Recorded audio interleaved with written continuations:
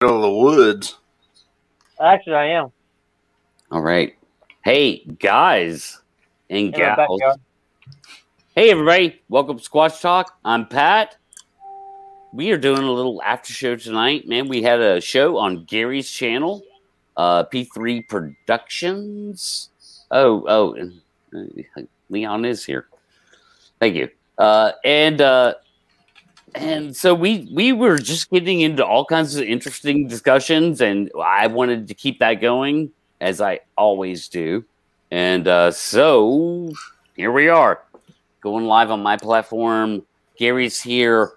Lupe and Mr. Mendoza himself is here. Lupe, you need a light on your face, man. All I see is your nose, your cheeks, this part here, and your forehead. Correct. Sasquatch! It's a Sasquatch! Run! Well, I know. Hold on. I can't put no light. I ain't got no light. You got no light? No, I'm looking for my flashlight, but I don't know where I did with it. How come Steve's not on here? Right. We'll figure. He kind of had to go. He kind of made it clear, like, nah, I can't keep going, guys. Well, you guys were on for 3 hours, so I mean, it's a hell of a long time, right? So. Right. Yeah. And so, Great show. Obviously, we got Leon has joined us now to be a part of the discussion, and Patrick Vaughn, and yeah, here we are tonight. And thanks for coming on, guys. Thanks for continuing the discussion. I don't even know where to pick it up because we were all over the show. Yes, Gary, I was going crazy listening to you guys. I thought I was, as you can tell from the chat. I thought at one point there, Pat, when you were saying that, I think you were talking about ketchup at the time, but I thought you were talking about Leon's totally trolling you here to Gary. I just thought, no, this is madness. That last hour and a half was the hardest. Usually I can keep us on focus. I mean, and that might be one reason Steve's not here tonight, and I love him to death, but I'm like, okay, we got to come back around to here. You know, that was perfection, or chaotic perfection, is what that was. That was a great discussion, great show. Thank you guys for being a part of it. I mean, that was.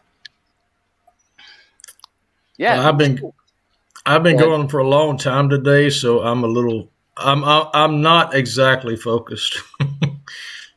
Well, it's only 9:37 p.m. Oh, right. I live on the West Coast.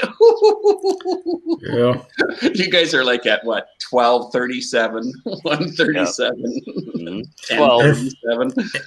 I've been going 20 hours. Oh. I'm not too far behind you. I'm at like 18. Well, you just wear Depends all day long. Just saves you from taking those bathroom breaks. You can just go anytime you need to. It's great. Plus, it trains you when you're in the bush in case you run into a Sasquatch. You just got all that packed right in there. You don't have to it's good training. Yeah, it's good training. I got our subject right here. Larry Metzler, let's talk about what we do know. Well, I know guns. Patrick knows guns. Lupe damn sure knows guns. I'm scared of guns. Okay, all right. So that's an inside thing. You guys know Larry, I guess. Yep, I know Larry. Larry has nice comments. Thanks, Larry, for your nice comments. So I don't know what's a good starting point tonight? Where did we leave off? I think we left off and wondering where you got your hat at, Pat. Yeah. Yeah, you didn't have the glasses and the hat in the last 3 hours. Right.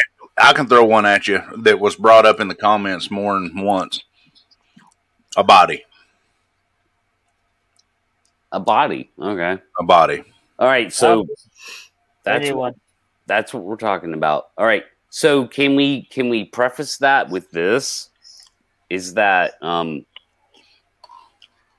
is anybody here pro kill? Is anybody here advocate we should go out in the woods and try and kill a Sasquatch? I am. All right. So Lupe is. I'm sorry, these mosquitoes are everywhere. Yeah.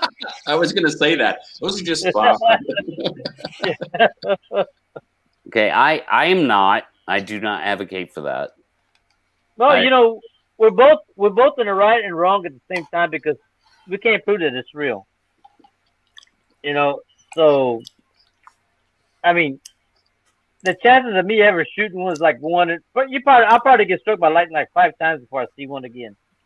You know, so what's the chances of me shooting one? It's like 0 to 1 million, or 100 million or something. You know, it's okay. It's okay to. I mean, it's perfectly fine to have that opinion here. Yeah. I don't advocate for it personally because I don't want to encourage people to go out in the woods and try and kill something that they don't understand. It's kind of irresponsible in a way to be. But let's throw something at you.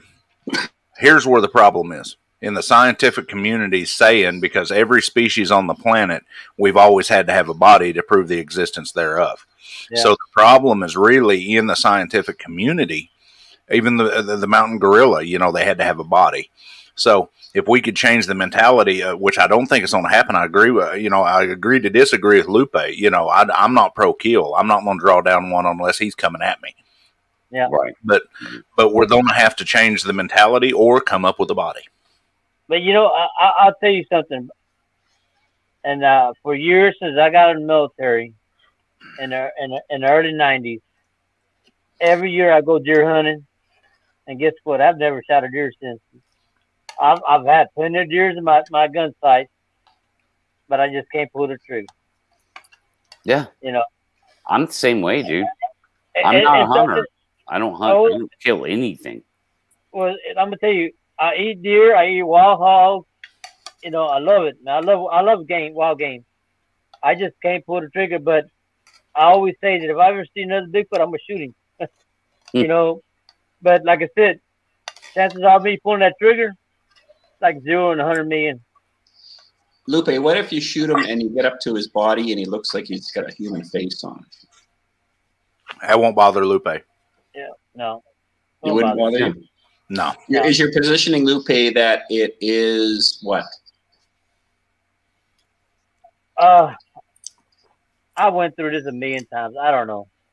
No, that's fair. I don't know you from jack squat. You just met me for the first time here online, right? Yeah. So I'm just curious about your perceptions on what you believe it is. Because the other thing, I don't know. The problem with me is, could I put a bullet in one? Yeah, I can put a bullet in one. The problem with me is I walk up to the body and it looks like it's more humanoid. I'm going to have a problem in my brain with that one. Well, I've been in combat and I've seen what my bullet can do to a human. Yeah, exactly. And it's put a toll in my life, It hurts. Yeah, totally. And so I understand what I mean, because there's an implication to you being the first, and that's one that I struggle with. Oh no! What if I'm the first who finds them, and I'm the first to expose them that they're real, and knowing how human beings are and what we end up doing when we find things that are new. In other words, what's this going to be is a huge influx into people finding it. Because once we find one dead body, like I say it a little differently than you, I think body is what we need because that's going to make it solid. And all of the Bigfoot online researchers will probably no longer have platforms because we don't know what the hell we're talking about as much as we like to claim we are. Yeah. Go ahead. I agree with you 100%. If we found a dead body, that would be the perfect scenario. Yeah. Well, we talk about one getting killed like on a Trans-Canada highway. I live in Canada, by the way. Yeah. But, finding one hit by a bus on the Trans-Canada highway or old age or whatever like that. I think all this crazy thinking of there's supernatural and that's going to go throughout the window. The reason why I have such a problem with that last conversation you guys had, my brain was I was freaking out on the other side, like as you could tell from the comments. But I was just thinking, we don't have any species ever in hundreds of millions of years that show any supernatural abilities. Not a single species. Bug, insect, well, bug is an insect, mammal, fish, nothing. We have perceptions of us as human beings believing that they're supernatural. But the question is, when we find out what it actually is, we realize that, that's not what that is. It's something else. Well, it depends on how you look at it. I look at it spiritually. I'm a spiritual person. My Native American ancestry, we go through a lot of beliefs that, a lot of things that we see that we know are spiritual. Well, and again, it goes back into defining, well, why do we believe what is spiritual, and why is it that human beings, because I think it's important, I deal with the brain a lot with people, there's a part of the human mechanism that the spiritual fills in a huge blank for our psyche to help us come to a balanced state, especially when it comes to something that we don't understand or unknown. I mean, when you look at all the so-called gods that humanity has experienced in its history, there's a little over 100 of them. That's it. We think there's a lot of gods out there. There's not. Right. We can say there's thousands of different styles of it, like if you look at the Hindu belief. But the bottom line is they can fit into a variety of definitions. And when you put those under the definitions, there's a little over 100 that we would say these are the style of God and these are the characteristics of that particular God. So I don't like the idea of, again, this terrible tendency we have as human beings is projecting onto them our concepts. As soon as you do that, you're putting humanity onto a species you don't know. Well, and that's the number one scientific method not to do, is putting humanistic ideas or concepts or traits onto something we don't know. Great. And it's not helpful to see them for what they are instead of what we're hoping them to be. That's one of the 4 rules, is to see them for what they are and then work on what we've objectively seen, and then build on that kind of information. I've been out here for a long, long time, and I'll tell you the frustration of not finding, and I don't blame people. I don't blame people. It's not that they're not intelligent, but they're spoon-fed when you come online and you look at this little screen here. If you're interested in it, you don't know jack squat about Sasquatch. So you go on YouTube, you punch in Sasquatch, and you come across somebody's channel that's got like 50,000 views on a video. You think, whoa, brain likes patterns. 50,000 is a value. There must be a lot of stuff to follow on this guy's channel. But after you go through all this stuff, because I'm assuming that, Lupe, you've been in the bush quite a bit, and especially if you've been in active combat, you have a very solid capacity to move into your, especially in your combat zone mentality. And you'll know what I'm talking about. I believe you'll know what I'm talking about when I'm saying that, is your sensory perception is pretty peaked, pretty precise, and very direct. Yes. And what I find incredibly frustrating, this is just to Lupe though, is imagine going into combat and you have this other kind of thinking out there. Well, that's not really the Taliban. That's not really whoever. Yeah, it is that. But if I don't know how to interpret that data incorrectly, it could cost me my bloody life. And that's the seriousness, at least from my position of what I do, is I come into this field with this, plus academic training. I'm not the heavy academics. I'm not. That's not my job. But I deal with a lot of heavy academics, PhD, doctorate level people. And it's not that we can't look at, there's something we're totally missing that's totally wrong in what we've been doing. I'm not saying anybody on this panel is responsible for that. I think it's this garbage we've been spoon fed for 15 to 20 years on YouTube and all these TV shows we watch, that they're mindless. Some of the great documentaries. I'm going to rant a little bit and then I'll shut up so you guys can jump in here. Sorry, because I do talk a little bit, but after watching the last show there, I just thought, man, my knees just a shaking, wanted to yak. The interesting thing is that some of the video documentaries that are coming out are classy. They're not like the cheesy ones, like the ones you watch now on TV in Search for a Bigfoot and all that kind of stuff. Those are cheesy. But the ones that click into it that really are trying to find the answer, you can sense an upgrade in actually the videography that's going on and the filming capacity that's going on. That's what we're needing to move this forward. And on that note, I will pass it to whoever wants it. Patrick, you did have your finger up a couple of times because I know that's your talk. Yep. Your talk finger. Yeah. So go for it. Well, you hit on just about every point I was, hoping to make. Because we do assign spiritual, unknown, supernatural to what we do not understand. Now, one thing is, early man could catch a deep living sea creature and it has a glowing wisp on its head. Well, it's supernatural because you don't understand it. Well, once you dissect it and understand the chemical properties of what's making it glow, then it's not supernatural. But we assign that. Wait. But there's a good point there. I want to play with that idea, Patrick, if you don't mind. Mm-hmm. The good point is that you know, we didn't have concepts of God until about at the most, from what we can understand, 10,000 years ago. So if we've been walking the planet for 200,000 years, let's just say 100,000 years, why has it taken 90,000 years to get a spiritual perception development in the brain, as far as the programming system in the brain that needs or finds there's some uniqueness to having a spiritualized part of reflecting on life? What that provides, that part of the brain, is hope when you're hopeless. Mm-hmm. Keeps you moving forward when you don't have any rational understanding, especially when your body's beating the hell out of you, your brain and your life has been smacking you around to move you forward.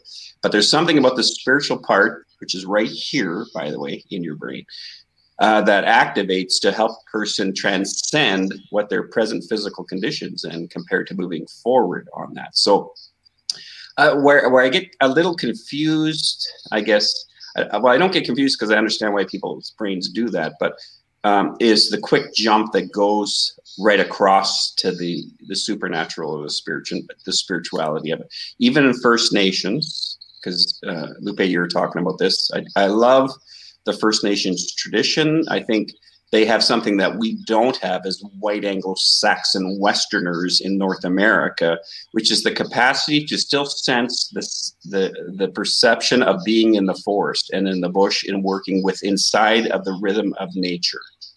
I don't think we have that. We have the white man's concept of it, but we certainly don't have the Aboriginal or First Nations people.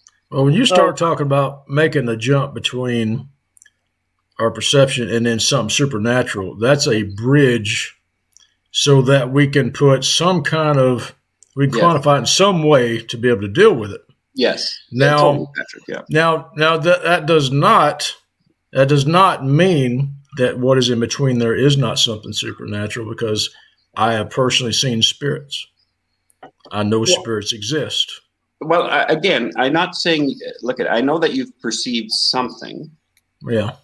You know, for instance, I mean, we can go into a whole thing on here. Like you guys know, I just finished filming that documentary called Snake Oil, which is on everything paranormal, supernatural, ghosts, and all that kind of stuff.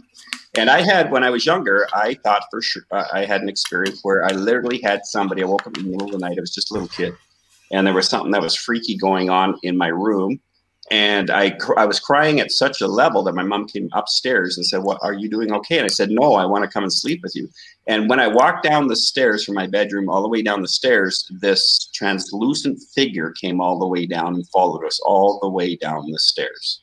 And I walked into my mom's bed. My dad was working that night. He worked in the military, so he's doing a night shift.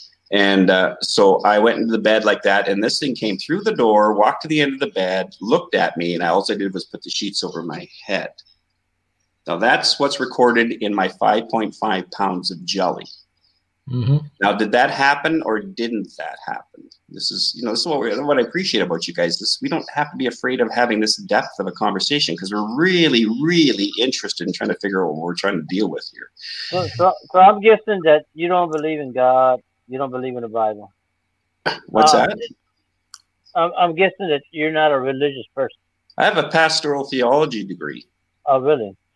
Yes. So it's not coming from there, but facts are facts and truth are truth. And in the scripture, which you will know about this if you are claiming, I'm assuming you take the counterbalance because you came with the negative and projected onto me. No, I'm not criticizing it at all, Lupe. Don't get me wrong here, okay? Because sometimes a lot of people get me misinterpreted as being a direct, meaning that I'm aggressive or against you. I'm not. I'm just looking for facts. God even asked me, Leon, come reason with me. You know that scripture, I would assume, if you're a Christian. He says, come reason with me. Joseph wrestling with the angel. This is what that's about, is reason with me. The problem is I deal with systems. Lupe, you don't know this, but I deal with systems, and I deal with Christian systems, Sasquatch systems, gay systems, political systems. That's what I do for a living, is analyze systems. And when I look at the low resolutional system, that's now, like, if you think that Western Christianity is the gospel, you're caught in a Western cultural system, because the gospel is not. The gospel has been assimilated by Western culture. If you don't buy that, go online right now, punch in your server up here, look at the Hindu Jesus pictures. Look up images, Hindu Jesus. Look up Japanese Jesus. Look up Afghanistan Jesus. Look up African Jesus. Look up Caribbean Jesus, and you will see the cultural imprint on the image of those pictures of what they believe Jesus looked like the Anglo-Saxon Nordic Christian Jesus that's at every Christian church with the, well, unless you don't come from that. If you come from a Hispanic church or a African American church, you're not going to have that style of Jesus. And it's more likely the African Americans are probably more correct what Jesus looked like than what we think he looked like, because we're very egocentric, unfortunately, as human beings. Let's not go down that road too far. Well, no, but it goes into belief systems, because that's what we're talking about. All of us here have a belief system of what we perceive about what a Sasquatch is. Now, we have 5 different people on the panel. The question is, we want to dialogue with each other to analyze what each of us believe so that we can maybe come to a better understanding and helpful education towards me anyways. I don't know I think I know most of the people's positions on here, but I'm looking to be educated. I'm not looking to be right. Yeah. If I wanted to be right, I would have 50,000 subscribers on my channel. I stayed online under the radar because I'm looking for the right people. So I'm looking to be educated, because I'm not educated in all the fields that I need to be, and I need the academics also as another resource people to go to help me keep myself solid, I guess. So. Well, again, it boils down to what can you observe? Okay, you have all these questions, and I understand that. I started out like that myself, but what is observable, and what do you have to create a hypothesis and theorize about? It's a little deeper than that too. I'm sorry, Patrick. I'm going to challenge play with that idea a bit more. It's not about I wasn't done. It's about understanding what process would one use. You, me, Pat, anybody here would use so that we could systematically figure out whether the information we're taking in or observing is actually factual information. We need a method for that. Because until we get a method for that, it's everyone's speculation of idea. And the problem with that is that's why it took 3 encounters for me to make sure that my method was correct and what I was witnessing, and also the witnesses with me witnessing the same thing, so that I could get their take and make sure we all matched. You know what I mean? And that's what you're supposed to do, right? I mean, your sister, what do you know? I don't know jack squat. What do you know? You know jack squat. We're doing the best we can out here, I would think. But the key part is we have to also up our game, because in 50 years from now, if we don't up our game, do a total different way, because we've been in it for 50 years, we're missing something. We've always been missing something. And what that is for some strange reason, it's not just in the Bigfoot community, it's in the cultural community, is we're afraid to find out what we're actually looking at because we feel embarrassed. So I've said something online, and this is a Sasquatch, and now I feel stupid because I realize finally this has nothing to do with a Sasquatch. Well, there's a great power to back yourself into, or pocket to sit in, which is you say that to your viewers. They will appreciate you a hell of a lot more than not. And so, and you know how I view on your whole thing, Pat. So it's not like I'm against you in any way. This isn't. This is a debate, I guess, a meeting of the minds, you can say. But what you're talking about, what you're missing, I know what you're missing. Give it to me. I worked it out 2 years ago. It's an equation. Okay, you have a being that lives in the woods that has a high IQ and much greater skill set than you do. Okay, you're chasing down what someone says was something, and it wasn't. And of course, you're analyzing what it wasn't or what it might have been. Now, what's missing in this equation is that, okay, you have something that is there, and then you were over here. What's missing in that equation is where is it, and the missing link is distance. Okay, it's not about being next to Sasquatch when it's there. It's about being able to see it when it's there. And the equation and the missing is distance. And that needs to be bridged by technology, either aerial tech or a telescopic technology, 90-100 zoom, that you can use thermal imagery to focus in on at a great distance and then switch to an HD camera to be able to film it in broad daylight, because they do exist in broad daylight. Well, yeah, and I agree with that 100%. I mean, I did a video probably 2 years ago, and I said, listen, if you had a Sasquatch on your property, or if you had an area where you knew Sasquatch was there, I want you to ask yourself this question. I don't care how crazy your answer is, but answer this question. What would you need to film them? And I said, don't be stuck in a box. Like, think out of the box. Mm-hmm. What would you need to film them? The first thing that comes to my mind is military grade drone. Yeah. Mm-hmm. That's where it goes. That's where it goes to my mind. That solves the issue. None of this Mickey Mouse garbage of this might or that might. That would, because it has the technology to look through the canopy, even at nighttime or daytime, to look for heat registrations that are very clear to know that you're not looking at a human being. Yeah. So I'll back up a little bit here. I'm sorry if I'm ranting a bit, you guys. I'm sorry, but I haven't talked to a human being. You're stepping into my expertise there. We do have that technology. First of all, we got some certain technology, but a drone, I don't care if it's thermal night vision, cannot see through all the leaves and trees all the way to the bottom. Only through openings. All right, it cannot see through all that crap. Like no. There's new technology now. Military grade, dude. Like, yes. No. It's just. No, military. I'm not doubting you were in the military. I'm just suggesting to you this. Yeah, There's new technology that's on the horizon where they can. There's new technology where it's on the horizon where they're getting that capacity. It's not here yet. I mean, it is here, but it's not in the general knowledge of the public. And that's what I'm saying. I'm not in a big hurry here, man. What I do for a living, you can't be in a hurry to be. You're in it for decades. You're not in it for a day or a year. I'm going to find Sasquatch in 3 weeks. That's crazy thinking in my mind, especially when I'm up in British Columbia, where I'm walking I'm walking through forest with a needle with a haystack. But the idea goes back to the thing is, what would you need then? I don't care what it is. But if we up our game, kind of like with this research that Carrie's down there with 20 people, and they got technology that we haven't ever seen before for doing a Bigfoot research. You know, it's not the technology is going to find them. You have to be on the ground for weeks, 100%. months at a time. 100%. I agree 100% with you. And if you're out there doing that, man, I give you great praise. Great praise.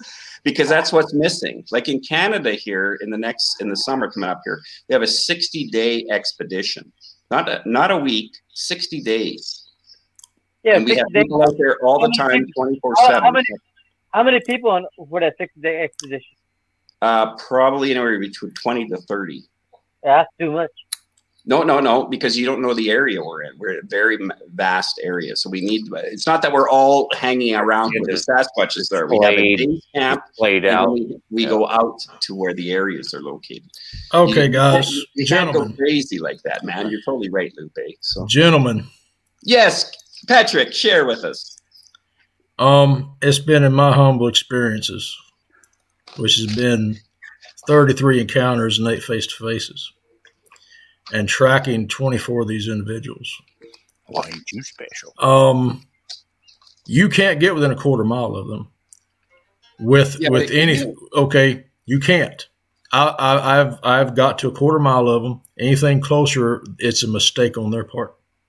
So distance is part of the equation. It's not that they only exist at night. They exist in day and night. They're real living, breathing beings. You're over here, they're over there. What you have to do is know where they are and close the distance to them. That's all you have to do to film them. Yeah, or find the right terrain where they're more manageable to negotiate, navigate with. But I'll tell you, if you got them in a quarter of a mile distance from you, there's no reason we can't get them on film.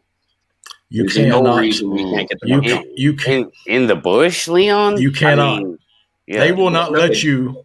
They will not let you walk around in wide open spaces, man. I'm not talking about that, you guys. Listen, I understand what I'm saying to you might sound a little over the top, but you're forgetting that we have put people on the moon. We just put I agree. Lander on there that has a helicopter that they can fly from Mars. You know how many millions of miles that is away? Yeah. I'm saying that we have to think out of the box because the online influences that we picked up has made us kind of boundaried in regards to our capacity. I know what I'm talking about in regards to, it's not about the technology. I mean, some of the stuff Steve's coming up with right now is just the next level research technology. And maybe so, because it sounds like he is trying to move the ball down the field with technology. Well, and he can because he's got the technology behind it. Because he does any military plane that Lupe used as a backup plane, he's the guy who designed that. So he's not some kind of moron or idiot. No, I know. We're talking about just general avionics engineer. We're talking no. I know. Steve worked on the F-22, so I know what's going on there. So I'm well aware of that. All I'm saying is this: if you're going to be on the ground, linear with them, that's what does it. They outclass or whatever. I say outclass. That's the vernacular. I don't agree. I'm sorry. I'm going to play the devil's advocate to help you guys.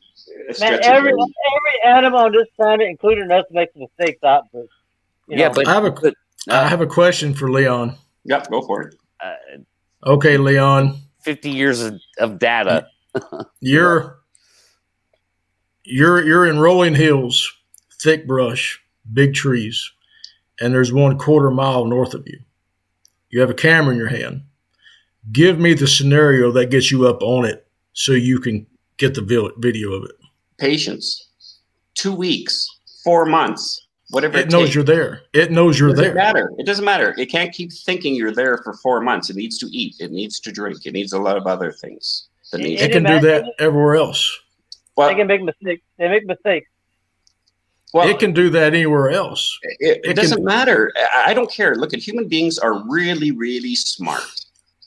And human beings will fuck up. If the police are watching, the CIA is watching, the FBI is watching, if military people are watching, the opponent, they will fuck up in some way if they're patient. But it's the impatience that's killing us online. Well, Leon, there's one factor here though that I hate to say, but say it. The skill set that team is going to have. I mean, that's few and far between. I mean, every one of us here are, Well, we live closer. Yeah, if we live closer, it'd be easier, you guys, honestly, for sure. I mean, I go back to, before we even talk about the military grade stuff and all that kind of stuff, is we can't even figure out how to track them like a deer or a rabbit. That's a pretty bad standard. That's the first part we got to figure out. How do we find them first? Now, I was going to say, don't get me started on the tracking the rabbit. And but as Patrick, even for Patrick, first son, right? Look at that, ain't no dead rabbit you're holding in your hand. That's my son you're holding, But I mean, if Patrick's talking about what he's suggesting here and what he's sharing, and I trust what he's saying to me as being somewhat factually truth from what I've seen of him and talked to him with for especially that 3-hour period we had a chat with. The key part is like this whole online stuff. We have to just throw it away and talk like we're talking tonight. I mean, I know it's kind of heavy and I know it's kind of challenges us a bit, or we project onto maybe what I'm saying, thinking I'm saying it a certain way. I'm not saying it anyway. All I know is, what do I know for sure? Tracks are facts. What else do I know? I've seen one. So that makes me kind of perplexed. What do you do when you've actually seen one, or you believe you've seen one?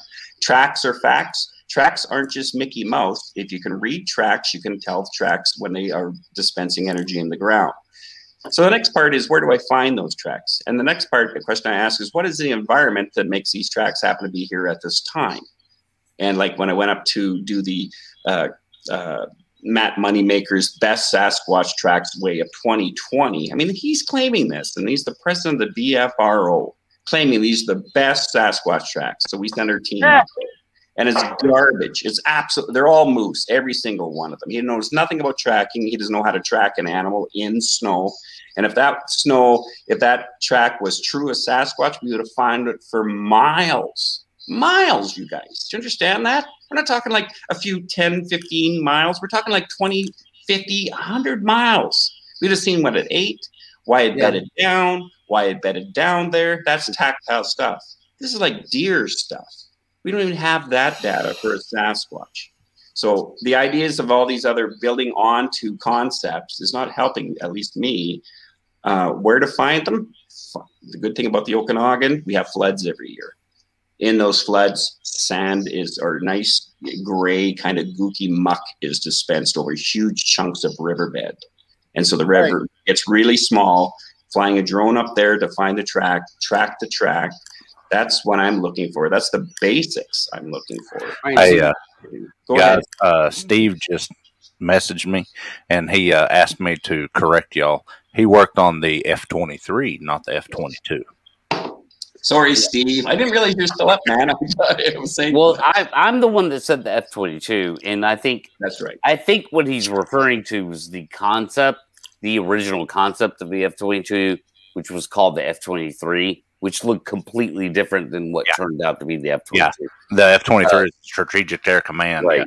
So all right. So we're talking tracks here. So Gary, I don't know. What do you do if you track a Bigfoot back to its home? What do you do, Gary? Well, seeing I've never been in that situation, but if I actually track one back to his home, a lot of it's going to depend on what they do. I mean, I'm not going to move in. If I know it's their home, I'm not going to barrel right in the middle of it. I mean, you're looking for getting your head separated from your body. Yeah. So what is the female, Gary? They exist somewhere, I'm not claiming to have knowledge that they have camps, but if we're gonna look at them as flesh and blood, hominid kind of creature, they're gonna exist somewhere at some time. Well, I tell you don't want to really track them up. You don't want to track up on them, right? We did find a valley with a river flowing through it in southeastern Oklahoma that had a lot of juvenile tracks, and it looked like what we called it a nursery area. A lot of smaller like structures and signs of just little innuendos of young ones. And we made ourselves vacant real quick because I don't want to be. I know what a mama bear. What's that, Lupe? Come on. If you find tracks, why won't you? You gotta follow them, man. I did. We did follow them. We followed them like half a mile. But how are we gonna prove it if you don't follow them? Because I'm a scaredy cat. Yes, 100%, Lupe. 100%. Under, yes. But what do you do? What the hell do you do when you get? Let's say you get the best of a Bigfoot. Then what? Well, if I got my gun or camera or something, I'm gonna get them either on camera or on my rifle. One of the two. Well, I'm pretty sure Leon's not going to shoot him. So, what do you do, Leon? Down, but if it would depend on what its eyes look like to me. As soon as I had it in the scope, if I seen its eyes and the eyes had humanity in it, not a chance. Yeah, or if I got a camera, that's what I'm use. What do you mean by humanity? Or a majesticness to them. Like I've seen animals before where you want to put them down and you look at them and you think, I just can't do this. This animal's just so bloody majestic. So, or this person or this thing. I don't know what I'm looking at. Well, I don't know what I'm looking at. It's not fair for me to tell anybody at home that I know what I'm looking at. I don't know what I'm looking at. I think I've seen one before, but I don't know what that is. I've seen an elephant, like you've heard me 100 times say. I've seen an elephant. I've seen killer whales. I've seen lions. But what do I know about those things? Nothing. Well, I don't live in the Serengeti. I don't live in the ocean. But they're not human. Don't you have to consider at least the possibility that there might be 2 or 3 more watching? I don't know. More likely, duh. Yeah. Like, so you're signing your own death warrant at that point. No, I don't think you're. No. You shoot any animal out in the wild, the rest of them are going to run wild. They're going to run away.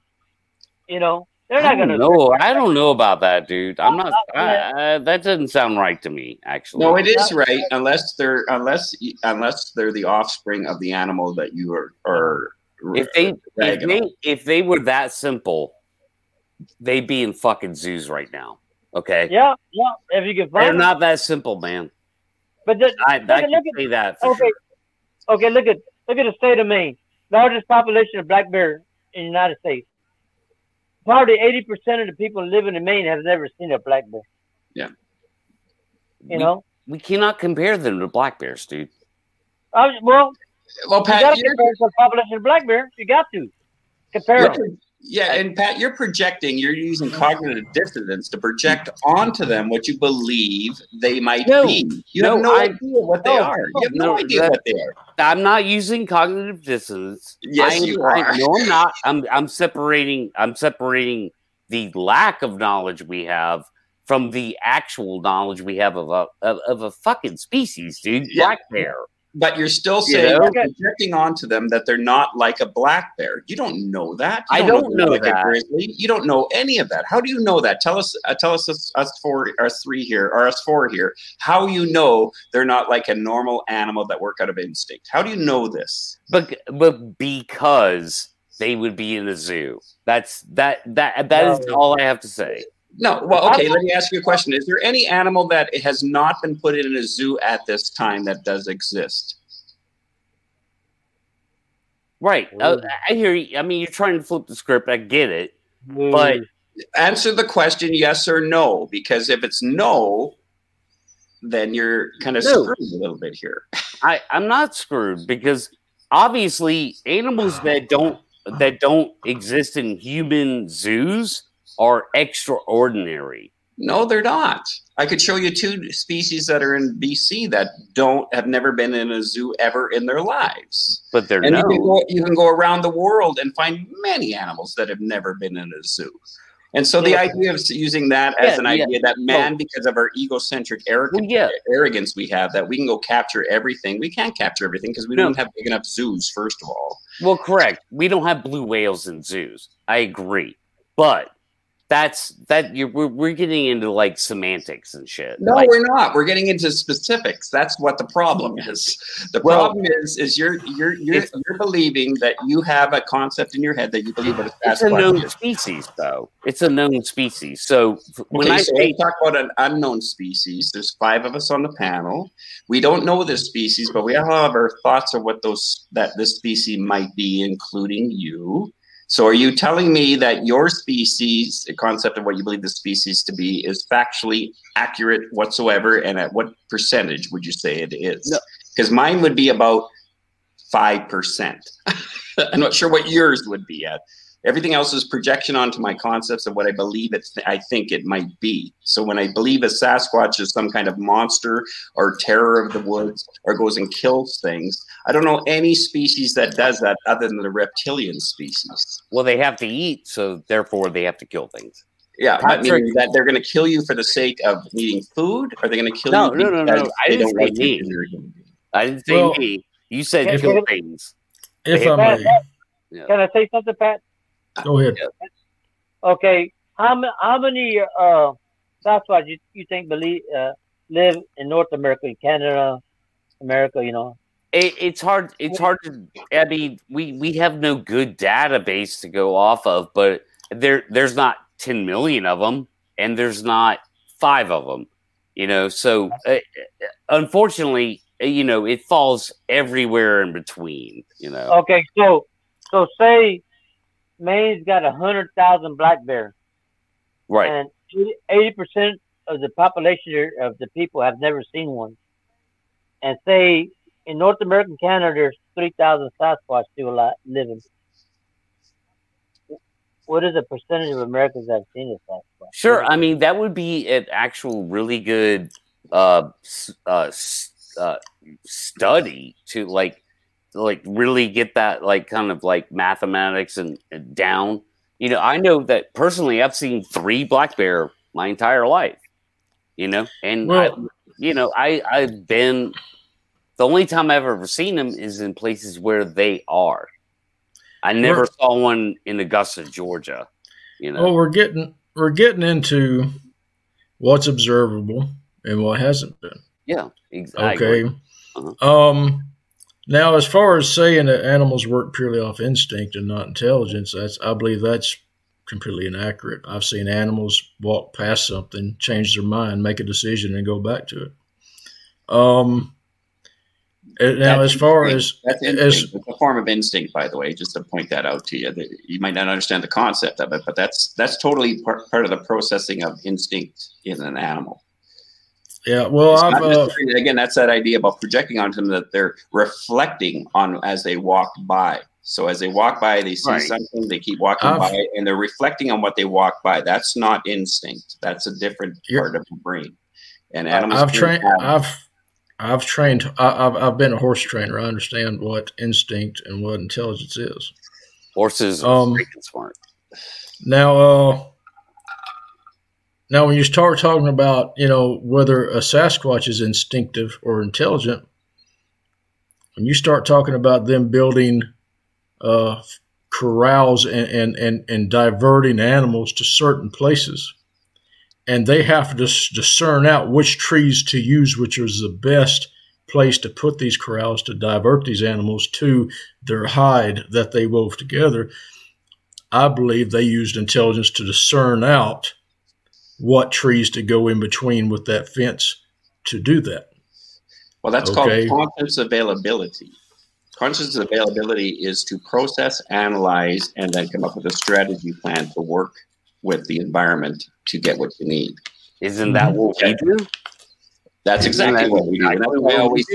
That's exactly what we do, and that's why I always wonder whether or not they have a higher conscious availability. And that's why your question is, if I look in its eyes and it seems intelligent or majestic, if you want to shoot one, don't look in its eyes because you're going to see that. Well, I want to see that though because I want to know what I'm shooting. If it has a higher conscious availability to it, I don't want to shoot something that has a higher conscious availability to it. It's like you're shooting a dolphin. I wouldn't shoot a dolphin because of the sake they're like a shark. Because when I look at a dolphin, they have a higher conscious availability to them. I wouldn't shoot an elephant for the same reason. And what is higher conscious availability? What does that look like from an animal's perspective? Is they can look into a mirror and recognize they're looking at themselves. Mm-hmm.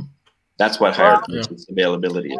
So a neat little thing would be too, especially in your area, Patrick, is go and get go to a thrift store, hardware store. I don't know if you guys have these down there or not. We have, I think they're called Habitat for Humanities here. But go and get those folder mirror. I tried that experiment. Mirror. They're really light and stuff, right? And take them in there and put a camera on the mirror like they did with the gorillas and the chimps and all these other animals, and you just put it and see if a Squatch is in your area that you feel is pretty solid about that. It'd be brilliant video to catch. Is them going checking themselves in a mirror, man. I agree. And there's no electronics except off in the distance or one of Steve's camera he's working on. That would be like just awesome. I set that up. How? Okay, I did that years ago. I went to Home Depot. I got a full-length mirror that you bolt on your door.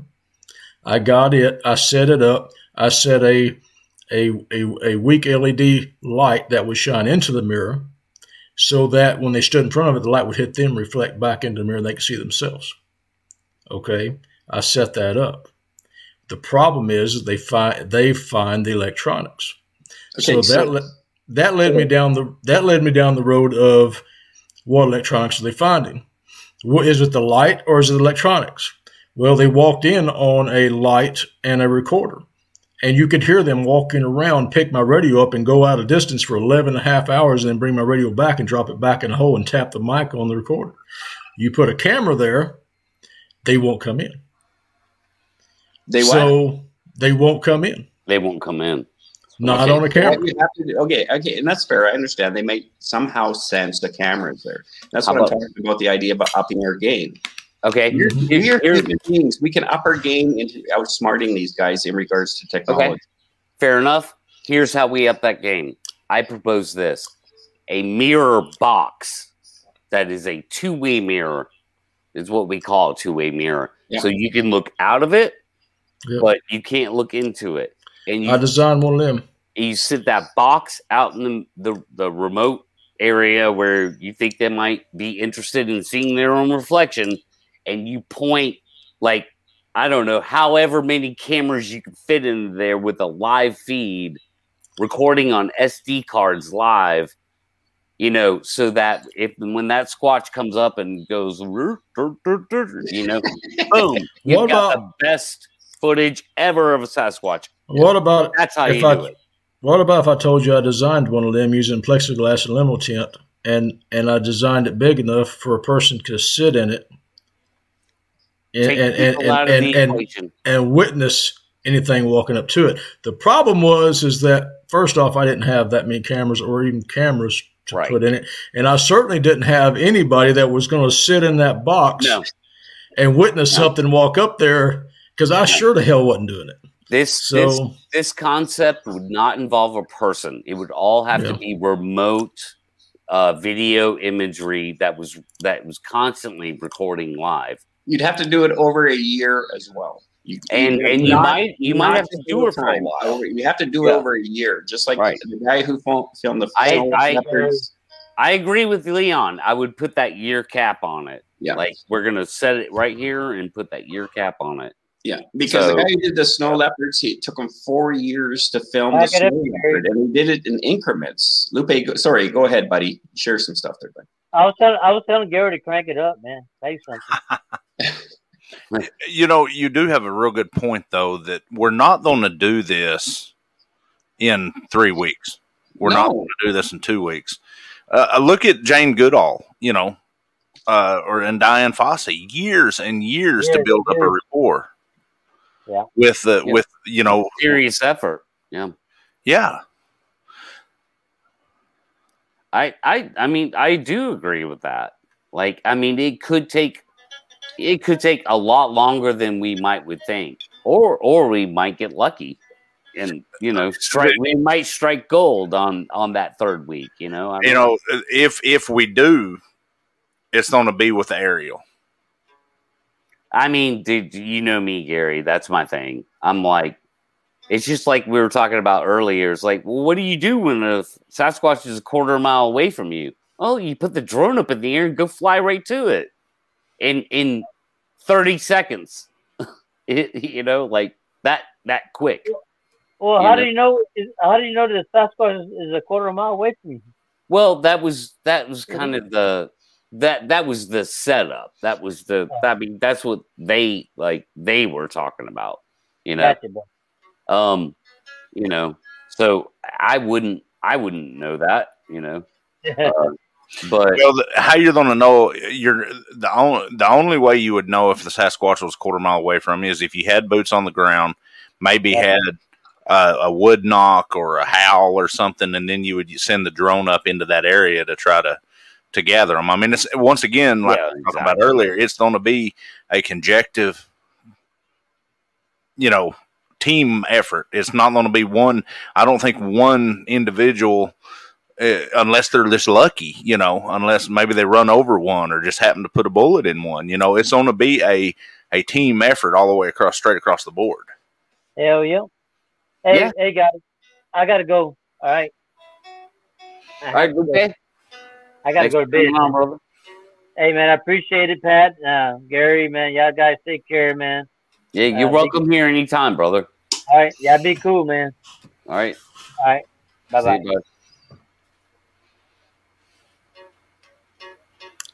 Yeah, it's just my my idea that those kind of tactics involve just looking in areas where they might be. I've always had my butt handed to me when I'm trying to trick them. I've tried to trick them. I've tried to get them to come in the camera. I dislabeled IR and set out an ambient light source and dialing it down to find out what they would come into, and what they came into was so dark my camera couldn't catch the images of them. Okay. Yeah. I have not been successful with that. And as hard as these guys are, I mean, they're up in Canada, I'm sure they're harder to find. In the mountains in North America, I'm sure they're harder to find. Down here in the South, they're not that difficult because, we don't have grand, large masses of timber and stuff. We have WMAs and forestry, and they get on top of elevation with a water barrier on two sides between where humans come into and do the recreation, because they know, well, the human's going to come in this valley, they're going to skirt up this creek without crossing it and go and stay on this side, do their thing on these 600 acres over here, and this 30-acre elevation over here they don't get on. And so that's where they sit at during the day, and they pattern people. When people leave, then they will cross the creek and come into those areas. Okay. So Gary, Patrick, what technology would you need to film them in the day if you know they're up in that area? I would need. Well, first thing you got to think. I don't care what it is. Think out of the box. Go ahead. The first thing is clear line of sight. All right, you have to know where they are. You have to know clear line of sight. I mean, it's the same thing as shooting an animal. If you know where they are and you have clear line of sight and the right technology to make the distance, then you got them. That's it. Now in my area, clear line of sight is not a possibility. Okay, unless you've cleared out a lane, 50 yards is as most as you're going to see in the bush. So that means you're going to go aerial, and you're going to need a heavy lift drone.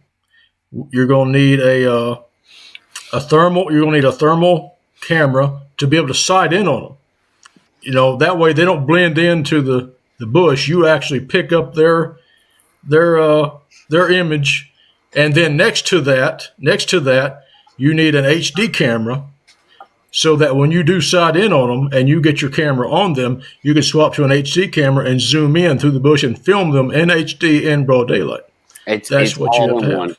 All in one platform, brother. Yeah. Wait. You're missing something. What you also need is not higher sight as well. You need higher entry detection, meaning that if you don't have higher sight, you need to find out whether something's coming into an area.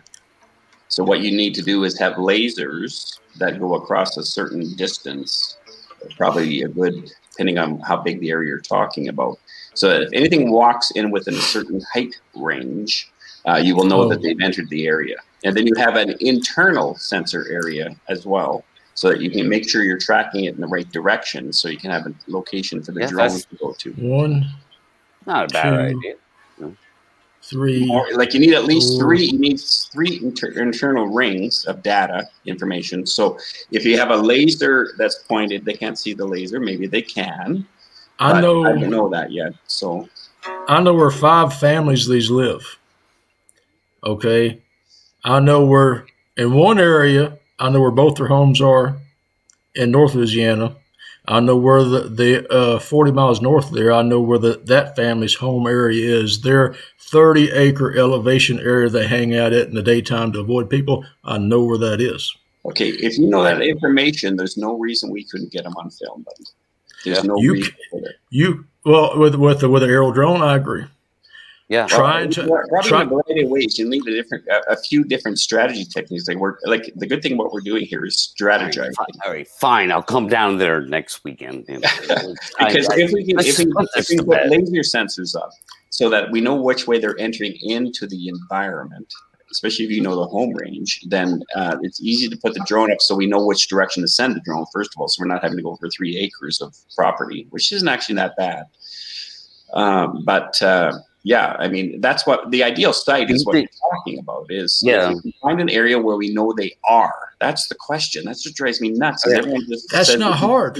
Okay, so Patrick, the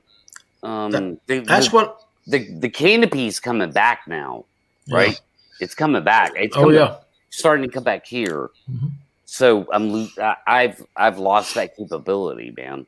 Like I couldn't even say if I wanted to drive down there next weekend. Well, and do this. Yeah. The canopy is going to already be filling out big time. Well, I spent a lot of years tracking these things and finding out where they would disappear to get away from us. Okay, I found out that criteria. I went to another area, and they had the same criteria. The same criteria in Louisiana works the same criteria in southern Arkansas that they go to. What is that criteria? Tell us. Okay, absent of man. It's an area that's absent of man due to natural barriers, which is normally a water barrier. They're going to be in elevation, preferably one hill behind that water barrier. So if you have a water barrier and you have elevation going up, it drops back down into a valley. That next hill over, that's where they like to be at. And that is between where a known trailhead for us would come into, And it's so we'd come in and we don't go across that river or creek. We stay on this side. So it's lack of man over here in elevation behind a water barrier 1 hill deep. And you have to have, access to game. You need a large area where they can get out at night and go hunting. Then you have to have a water source. Those are the criteria that they use. They're mostly nocturnal? No, they're really not. I have found they hunt during the daytime. They will if there's no man there. Oh, wait, they pattern us. Their actions and reactions are all off of us. Okay, I've gone into an area that they didn't know I was coming in because I hadn't been in there in months, and I'd never been in there in that specific time frame, and they were relaxed, plodding down this road that man-made tracks in the mud. The Sasha and Little Sam relaxed, for a mile. They didn't know I was going to come in there. Do you have any of that on camera or film? It was on video where at the same place where we did the Bigfoot Explorer expedition on North Louisiana on the track. Is that the one you sent me, or is that a different one? No, that's there's a series, but there are times they're relaxed when man's not around. People think that's what I tried to get across to people. This is not a far-flung thing that's way up in the Northwest. Yeah. This is a real being. When you're not around, it's relaxed. It exists in the daytime. The sun shines on it. Okay? When the sun comes up on you, it comes up on them too. When it goes down on them, it goes down on you too. Okay? They exist. It's just when they hear your conveyance half a mile away coming down the road, they know you're coming. You can find where they've been at the tracks, but it is extremely difficult to get where they are, to get next to them. If you went into that area on a regular basis for a course of a year, just you, because they're there, and you just are hanging out in the area and you're not doing any harm or anything, that you think that they would shift their positioning about you as a human being in their area? I've shifted. I was in the area since 2003 interacting with Sasha, and I've known Little Sam his whole damn life. Okay, so they're not afraid of you. They're familiar with you. Yes, they are familiar with me. The only thing is that Little Sam got shot at.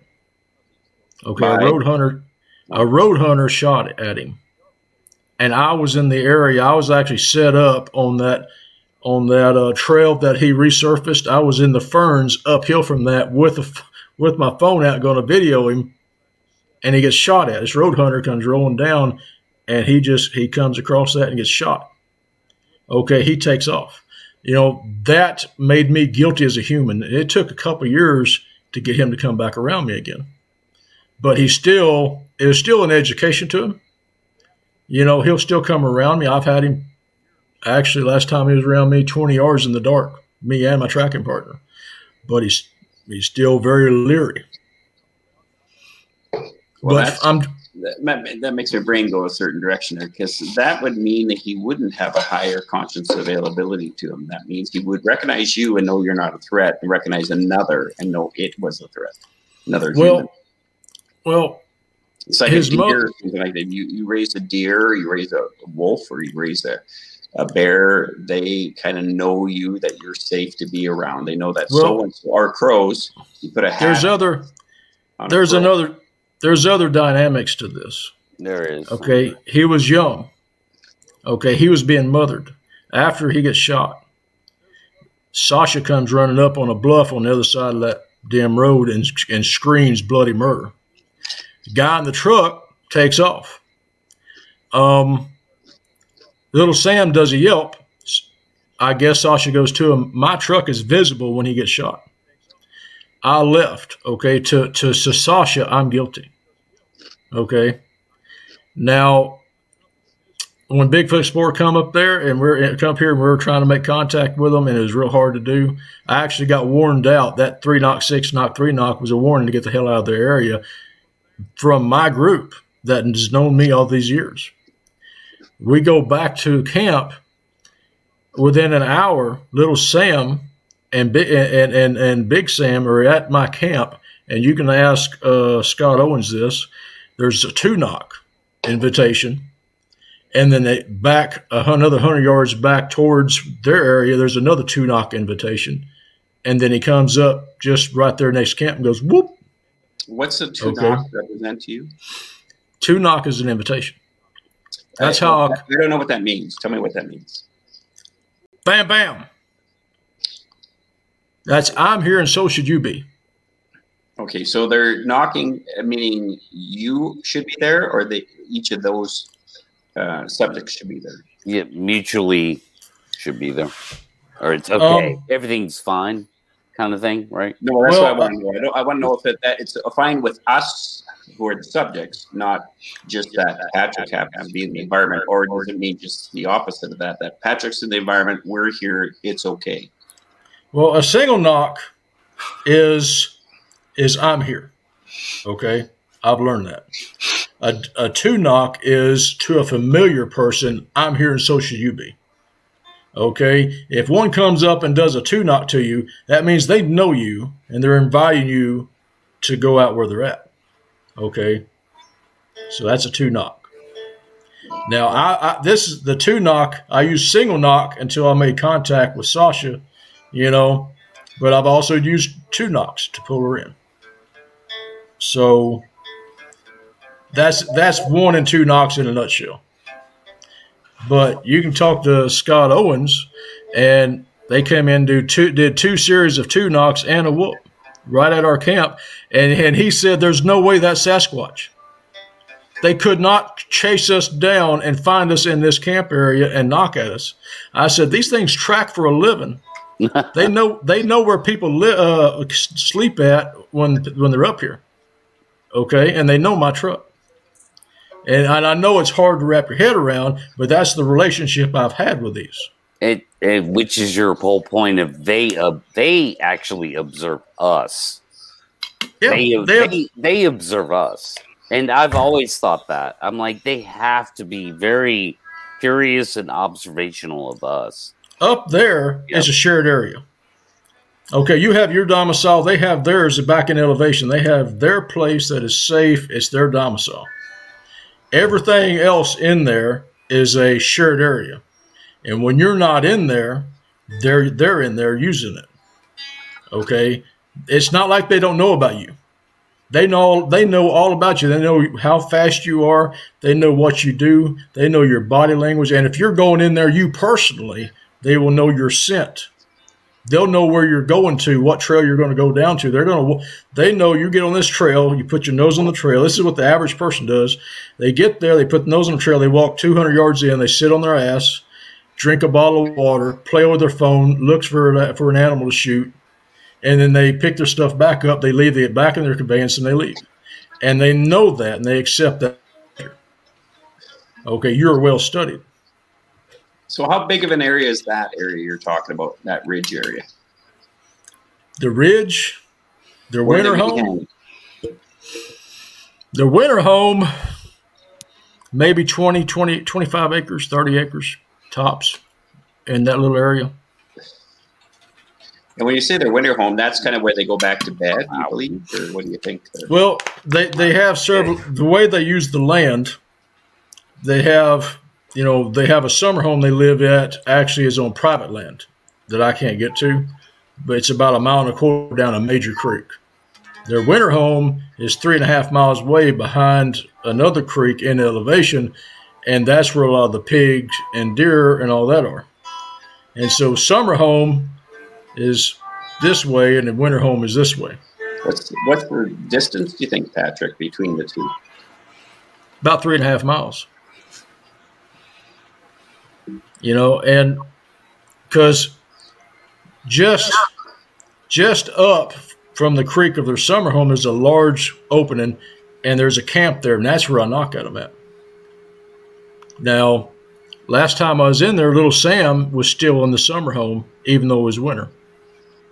And I don't know if it's because he's gotten older and he's wanting a little more freedom, because I know Sasha has a young female.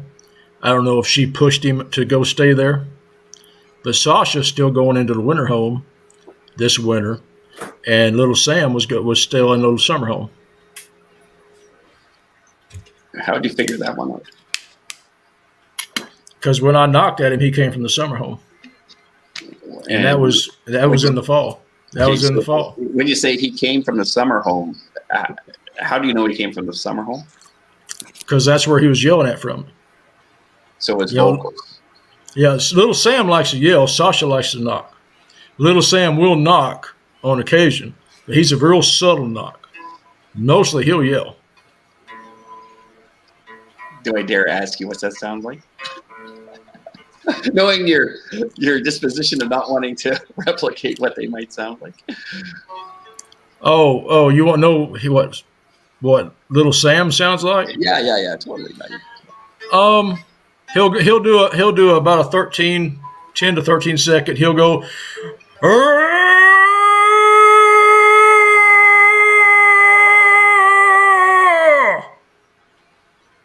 and that's him.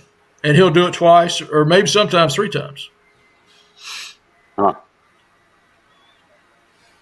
Wow. And it's way much louder than that. Okay, he is way louder than that. I can't come close to it.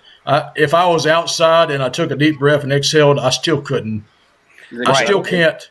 Yeah, there's a different projection going on with that. Well, he has a bigger chest. Yeah. I can't push the volume that he pushes. So the air.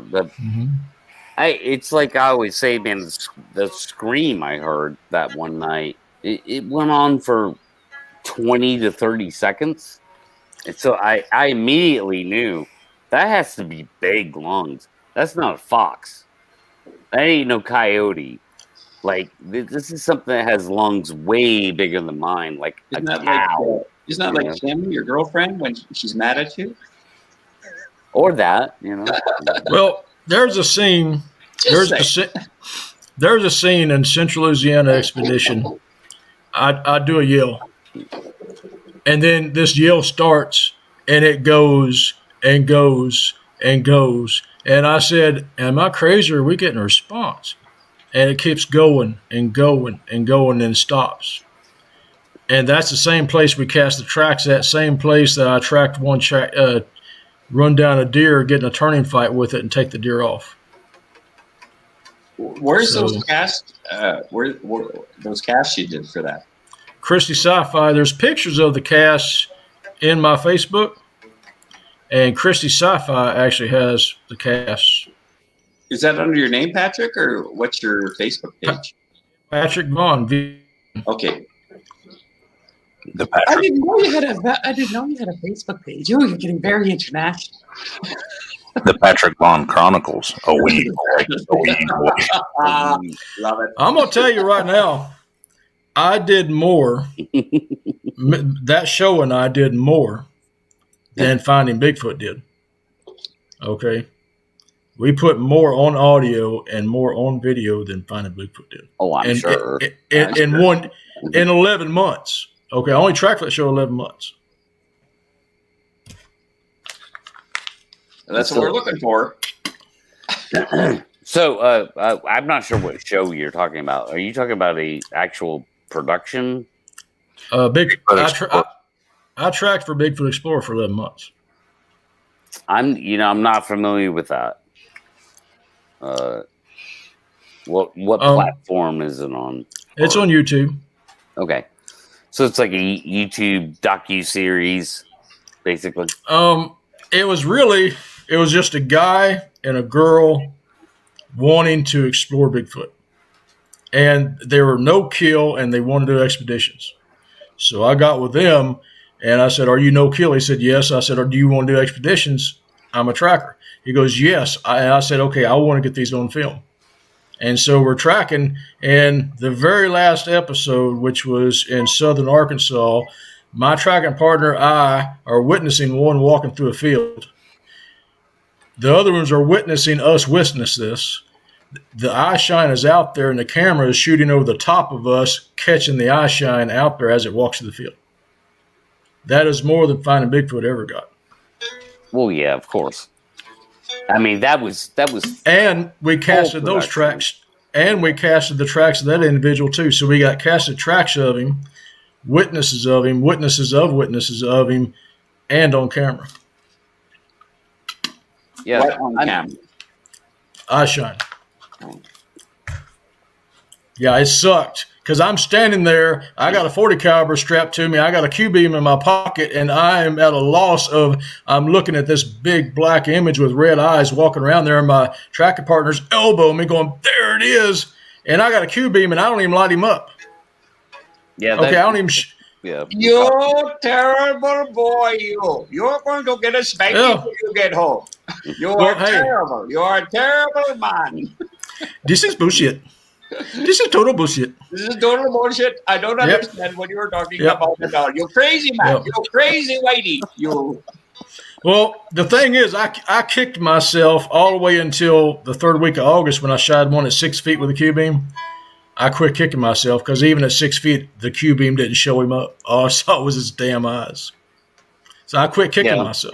We talked about that earlier. We were trying to square that circle earlier, and it was an interesting discussion, because everybody wants to leap to conclusions. Like, why would that be? Because they're supernatural, right? They're paranormal. That's why. Well, sometimes you run into something, and I run into this. I had all these questions. Well, then I had about 50% of them answered, and then that happened, and now I got nothing again. I'm like, I got all these questions all over again. What is this thing? Because how come I can shine a light at 6 feet and it doesn't show up? It's just his eyes. When I get up close to him, you can kind of see in the brightest spot, some hair reflection, but it's not even showing a color. Okay, why is that? So because you're drinking. Yeah, I mean, I was sober. I was sober. Sure you were. That typical alcoholic phrase. I wish I'd been drinking. I didn't drink anything. Alcohol does not make you hallucinate. No, that's not. It is not a psychotropic. That's true. That's true. Yeah. Yeah. I mean, it might, make some, people of the opposite sex look better, but that's a different podcast. Beer goggles. Yeah, So I don't know what. It leads to those coyote mornings where you'd rather chew your arm off than open than wake her up. Yeah. Aren't we being male chauvinists tonight? I agree. Sorry. After midnight, all clothes are off. Yeah, I was gonna say I have to get going in 13 minutes here, just like So okay, all right, we'll wrap it up. So as I don't know, a final thought, related sorta to what we've been talking about all night. What have we been talking about? UFO. Well, me, of course. Use hat. Yes. But I want to ask you guys so let's say we got about 10, 15 minutes here. Just for fun, just for shits and giggles, let's say, what would it take to bring one down? And I'll start with you, Gary. I don't know what it'd take, but I know what I'll use. What's that? Everybody knows I'm 338 Winchester Magnum. That's powerful round. I'm going to reach out at a mile if I can. I don't want to be anywhere near them. I'm thinking more like an A-10 Warthog or a helicopter. Seriously. Thermal nuclear device. Yeah, of course. In a strictly a defensive format. Let's say 12 gauge. I agree with Patrick. 12 gauge slug staggered with double op buck. Let's say like 10 to 20 yards. 12 gauge slug staggered double op buck. Okay. Patrick, so that's what you think, Patrick? Well, if it's defensive, or are you hunting one? Defensive. I think. Defensive? Yeah. Defensive, I would have a 12 gauge platform semi-auto with expanding slugs and large double up buck. I might even stagger some large steel shot behind that buck just for the armor piercing aspect of it. Hunting one down, I would use a Phoenix 4570 AR platform with a scope at about 600 yards. Wow. Jeez. Man. That's a shot right there, bro. This man's put some thought into this. Yeah. You have to count for all kinds of windage and shit. Like, you need a spotter for that kind of shot. But, what do you think, Leon? I would use bear mace in one situation. And the other thing I would use is a 300 Browning with one shot. There you go. For another situation. So that's it. That's all you need is those two. I would use the bear mace because if you shoot a grizzly can still kill you because it activates a different part of the brain. I use the bear mace because it would activate a totally different survival mechanism in the grizzly to stop it at midstream immediately. Can't breathe. It's going primal.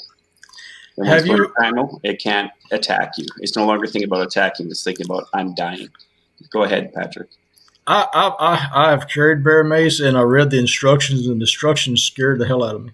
Yeah, well, you have. You to read have them? courage. Really? You got a 25 at the most, maybe 25-meter shot. It says wait till charging bears within 25 feet. Yeah, that's right. Wait. That means pull it and get it ready because it's a big canister. It's a big canister like a small fire extinguisher, and you got to wait and then aim at the face and squeeze. And I'm thinking pray and pucker too, you know? Yeah. Well, the difference is, again, because it's only 25 feet, bear mace activates differently than a bullet in your body. You've seen people who've shot when you've seen terrible news videos of people being shot by the police or something like that, or vice versa. The aggressor can still keep coming at you. When you use bear mace, it freezes the whole mechanism of its survival system. So it has a tendency to fall and fold. Whereas if you're shooting at it and it's still in primal, I've got to kill this thing. It's not feeling any of its systems. It just keeps charging at you. And so you don't have the time to do that. And we have a guy on our team that dropped a bear attacking in microseconds. I think I said 10 seconds, but it was microseconds. This thing was coming to kill us or kill him. And he automatically, instinctually responded. The thing was deader than a stick, fell on him. Imagine having a fucking 500-pound black bear falling on you and you still feel the warmth of the body and the last breath coming out of its body. I mean, that was a lucky shot, but he was solid, and that's the kind of people you need in the bush. You know, that's what I liked about hearing your story, Patrick, is you have a bit of bush sense to you, so I don't have to explain things to you. You kind of know intuitively what I'm trying to share with you. You know, so. And that's what drives me nuts about a lot of people online who mean well, but they don't have that intuitive sense of being in the bush. So it's true.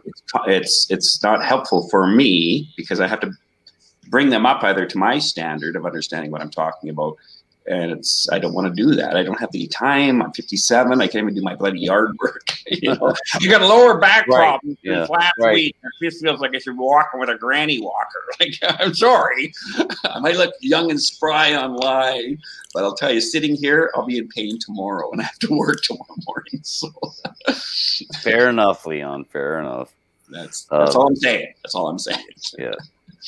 All right, well, we'll go ahead and wrap it up. I would say, for me personally, it would be a Barrett 50 cal with a red dot. That's going to kill anything that's living on this planet, like giraffe, elephant, Sasquatch, moose. Barrett 50 cal, boom, done. You're done. So yeah, 10, 20 yards. So if a Sasquatch can survive that, there's something going on that we don't know about. So. Yeah. So yeah, guys, thanks for coming on. Thanks for being here tonight. Gary, fucking loved watching you hold the guitar in your hand and noodle around, do some Eddie Van Halen riffs. Like, that added a whole new dynamic. Hey, you said it was impromptu, and I was long overdue. I hadn't played in a couple of days. So. Well, you know what? We might do it. Let's do a music podcast. Yeah, we've been thinking about a music show. Yeah, and we'll do it on a closing time. with Pat. Closing time. Right. I like the song. So yeah, thanks guys, Patrick, Leon, man, it was very good discussion tonight. We almost got into a debate once or twice. I kind of like that. I think I'm going to start a debate series. So, I have a music request. okay, All right. go for it. I want to hear How Much Were Your Wings by Black Crowes. Oh wow, jeez, Good one. man. Who's the Black Crows? Like you just busted. Like, yeah. Did he just say what I knew it, Patrick, and I knew it. I just Did he just say what I think he said? Who's the Who's Black Kanye? Yeah, like I mean that's Sinead like- O'Connor. Who's she? he just pulled that one from right out here, like boom. Love you, Gary. Stuff like Albert King and BB King and Stevie Ray Vaughan. I think it's like B E G maybe B E F maybe. I I don't bet know. I could probably figure it out if I find it. Send me the name of the song, Patrick, and I bet you I can figure it out. I actually shared it on my feed. There's an echo, spooky ghost stuff, electronics, and Sasquatch. Someone hacked me. Mhm. It might actually be my system. I got my guitar looped through the mixer. I think so. I think that's exactly what it is. Yeah, that song is on my news feed if you want to look on my news on my. I'm trying to think who the Black Crows is. The Black Crows. I'm thinking who do I'm not singing it. Oh yeah, sing it. I'll back up. I'm not singing it. You'll do backup? I'll do back up when you start singing it. Okay. How much for your wings? a weem away, a weem away. Oh, come on now. Where's my Weem backup? Okay, I'm sorry. Yeah, Pat tagged me in a jungle thing, I seen it. and I'm like, wow, really? Nice. Yeah. Yeah, you set yourself up for that though, Patrick. Because when I had to go outside I to was- the dogs, and you were doing that song. It in the was background. hilarious, dude. I was so elevated at one point that, and I go to music. Music is kind of my thing to help, and so I'm like, I start singing a song in my head, and then I start singing it out loud, What? calming myself down. What was so funny is the way you did it, though. I mean, you're like sitting there and you're just kind of looking off into space, and then you You're by drink your yourself. bottle, and then you open it up, you take a drink, and then it's like just as calm as can be. It's like a weem away, a weem away, and then you tell me not to use it, and I'm like, oh hell, We're that- gonna use it, dude. Yeah. You gotta use that. that What- was Yeah, what made my wheels spin was like, why was that song in your head? Yes. Like, where Because- where did you pick that up? Because music soothes the savage beast, and we were talking about beasts, and so the natural one was, 20 years, bro. the natural song went to my head was In the Jungle. So Huh. Interesting. the lion sleeps at night. So Excuse me, sorry. of all the things that I would probably be singing if I was sitting there by myself would probably be like something like Garth Brooks or something. You I come know, down right? Yeah, freaking Lion King, I know.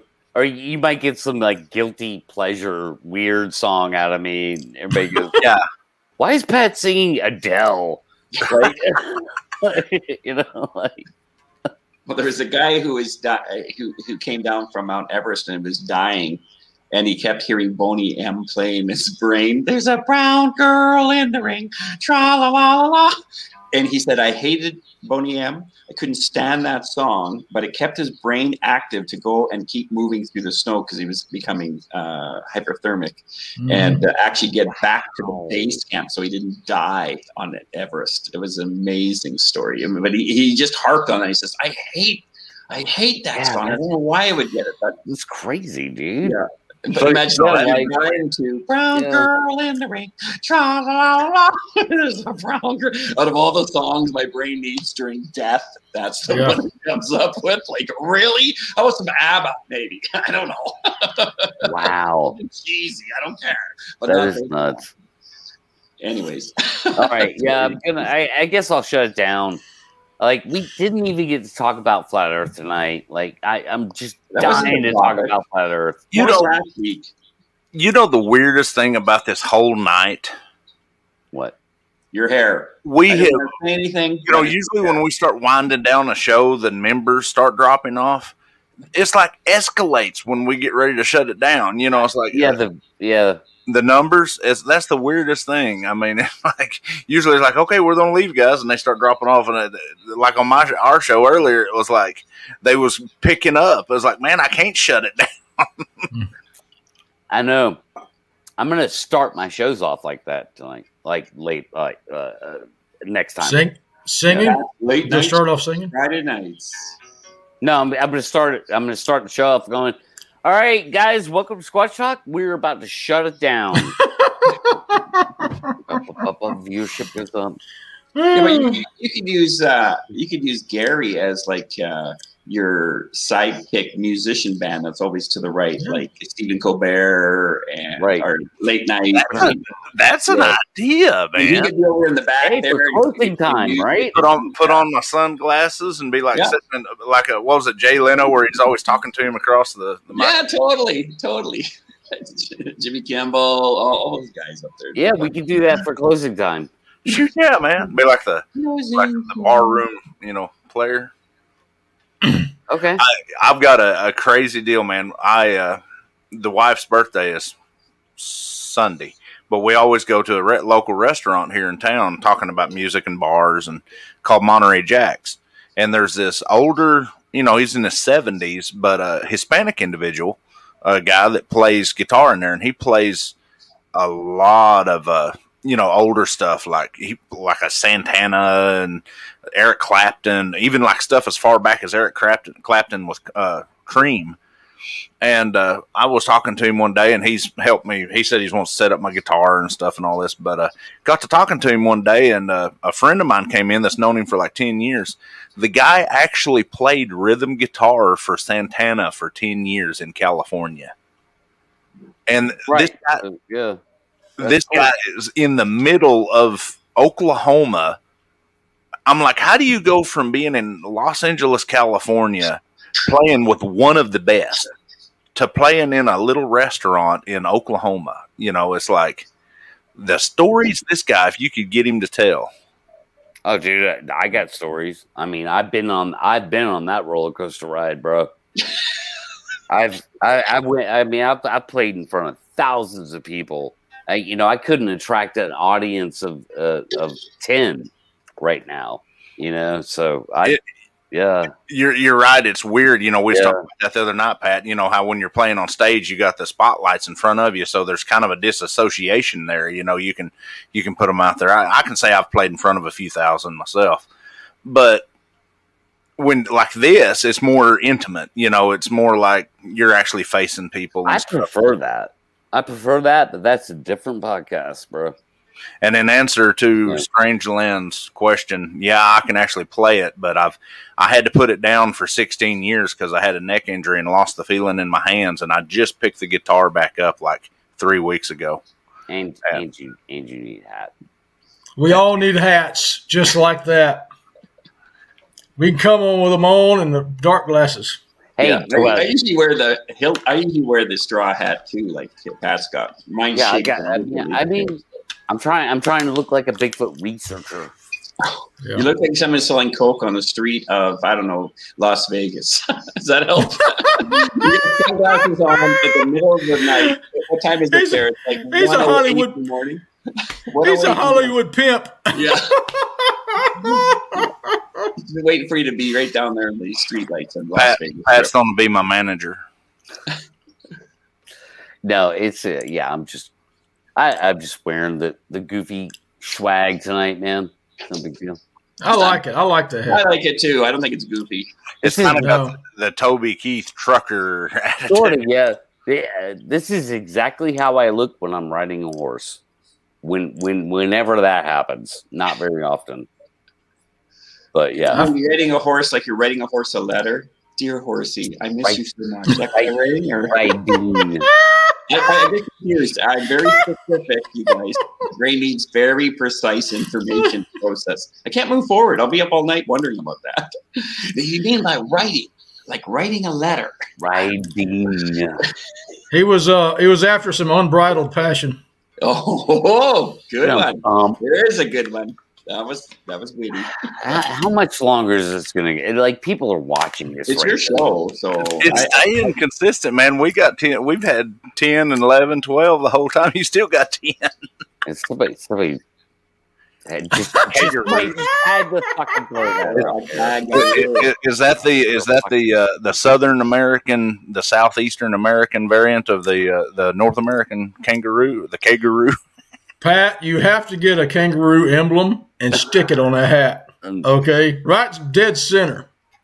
Yeah, I'm never gonna live that one down.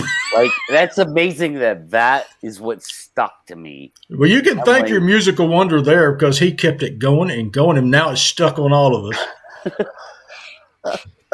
Okay, I have a Sasquatch inquiry question. Sure, go for it. I got this 2 days ago.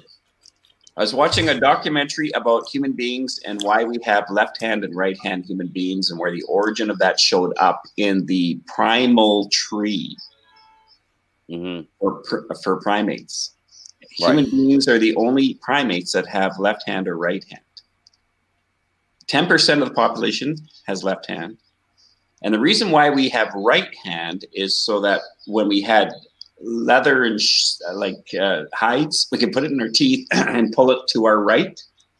90% of all the hand paintings you see that are on rock walls, they're all left hands, meaning they use the right hand to go with the pigment. So the question would be, I wonder if we can find out if there's anything out there that gives us any data on whether or not there's any that are left-handed or right-handed, because that would tell us some very important brain development. Yeah. So there's my interesting thought for that Sasquatch thing. No, it is. Again, it goes back to observation. I mean, who gets to see a Sasquatch do anything with their freaking hands?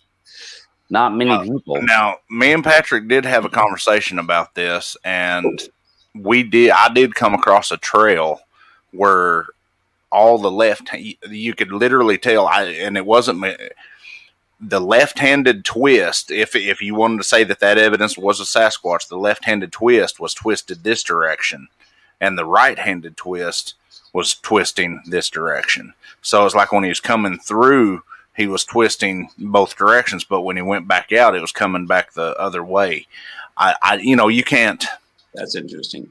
Yeah, you can't say that would be until we actually see one doing it, But, we have seen evidence of different twist patterns on trail markers. Patrick, you remember that conversation we had. Mm-hmm.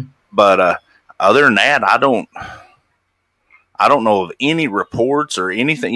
Now you got me curious. Well, you'd have to go through a lot of the old stuff and look for that information directly. So yeah, it threw a rock. I noticed it throw with the right arm. It threw with the right arm. It picked up with the right arm. It grabbed that thing with right arm. Whatever the report was, right? Just put it for face value. You didn't try to analyze it, but just get it.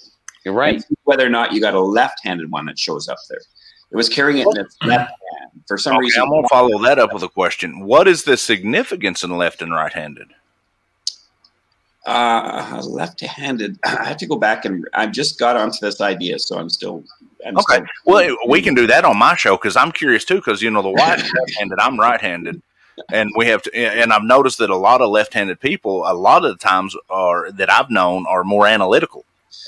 Left-handed people are usually presidents of the United States. I've heard that we've had more left-handed. Really? Yeah, check that out. So sorry, Patrick, I'll just try this a little bit. Go ahead. Okay. The idea about left-handedness is it's a part of the evolutionary process because it's non-predictable. So if you watch fighting, UFC or anything like that, you'll notice the left-hand paw is a tricky one because subconsciously we're always to the right, as most 90% of the population. So you're dealing with someone from the left. You have no predictable pattern in your brain to know what it's like to be hit by the left until you have your first fight with a lefty. And then that's the first time, but you've had a lifetime of righties. So you're so prone to being opened in that zone when you're dealing with a lefty. And so what that does is provide maybe some form of additional adaptation in their capacity for existing, because they're still here to this day. Right? This is like, we're talking over 200,000 years. And over 200,000 years, the lefties are still present today. So there must be some significance about that. And let me throw something else at you. Why is it that you always carry? Just ask me, please. Carry heavy loads with your offhand. What was that? Why do we, as a species, 90% of the time carry a heavy load with our offhand? If you're right-handed, you carry the heavy load with your left hand. If you're left-handed, you carry the heavy load with your right hand. Because you balance with your right and you control with your left. Or sorry, you balance with your left and you control with your right, in case the balance on your left is out of sorts. Okay, so I'm an anomaly then, because I favor loads with my right hand. I'm right-handed, and I favor carrying a load with my right hand. You are, because I carry with my left. Well, you got to slow down a bit here too, because people are. I know, Patrick. I can see you there, man. You're almost having a screen share. It's not that you're not going to be invited in. So I'll try to say this, and then I'll move it over towards you. So you can't. it's not that specific. It depends on the personality. Depends on your life experiences and stuff. Yeah. Like that. So if your right hand is usually also stronger over a lifetime, being prone to using your right hand, your bones and your muscles are stronger. When you have a heavier lift, you're going to grab your right hand. If both of them are equal, like Gary's might be equal, I'm not sure, but he might favor it too. Because did you always do that, or was it after when your incident? I'll tell you when mine happened. After the military, I always keep my right hand open so I can grab my weapon. There you go. Yeah. Well, Patrick, you finally get the floor, my friend. Take it away for whatever you need. All right. An observation, and also a picture of observation. Sasha uses her left hand to grasp a sapling and step down into a creek. Interesting. What does that say? Well, wait a second. When she's grabbing it, she's going down an embankment. She's grabbing the sapling with the left hand, and her left hand is sliding down and around as she's stepping into a creek.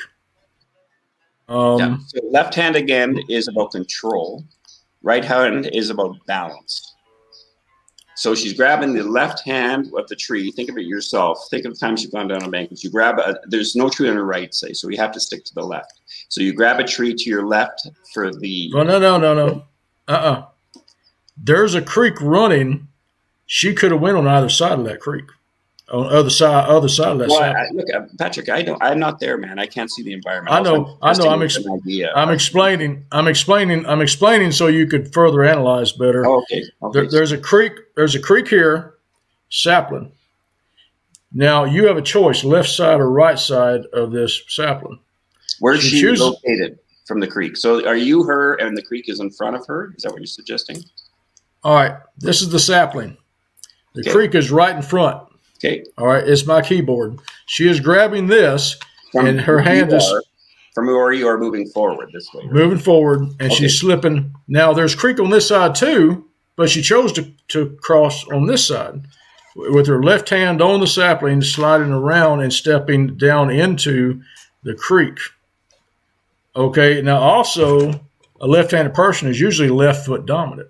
A right-handed person usually is right foot dominant. Not necessarily.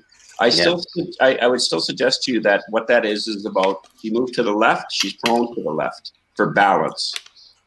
Now, what does that say is what I'm asking. Well, you didn't say that at the beginning. You got me on this other rabbit trail. Well, I want you to know all of it. Remember, I'm retarded. I'm taking a whole situation and pushing it your way, and I'm saying, what do you think about it? Yeah. Well, because when I see that systematically in a system, any kind of biological system, the mechanics is left for grounding, right for balance, going across the creek. She could have went to the right side as you suggested, but why did she choose the left side?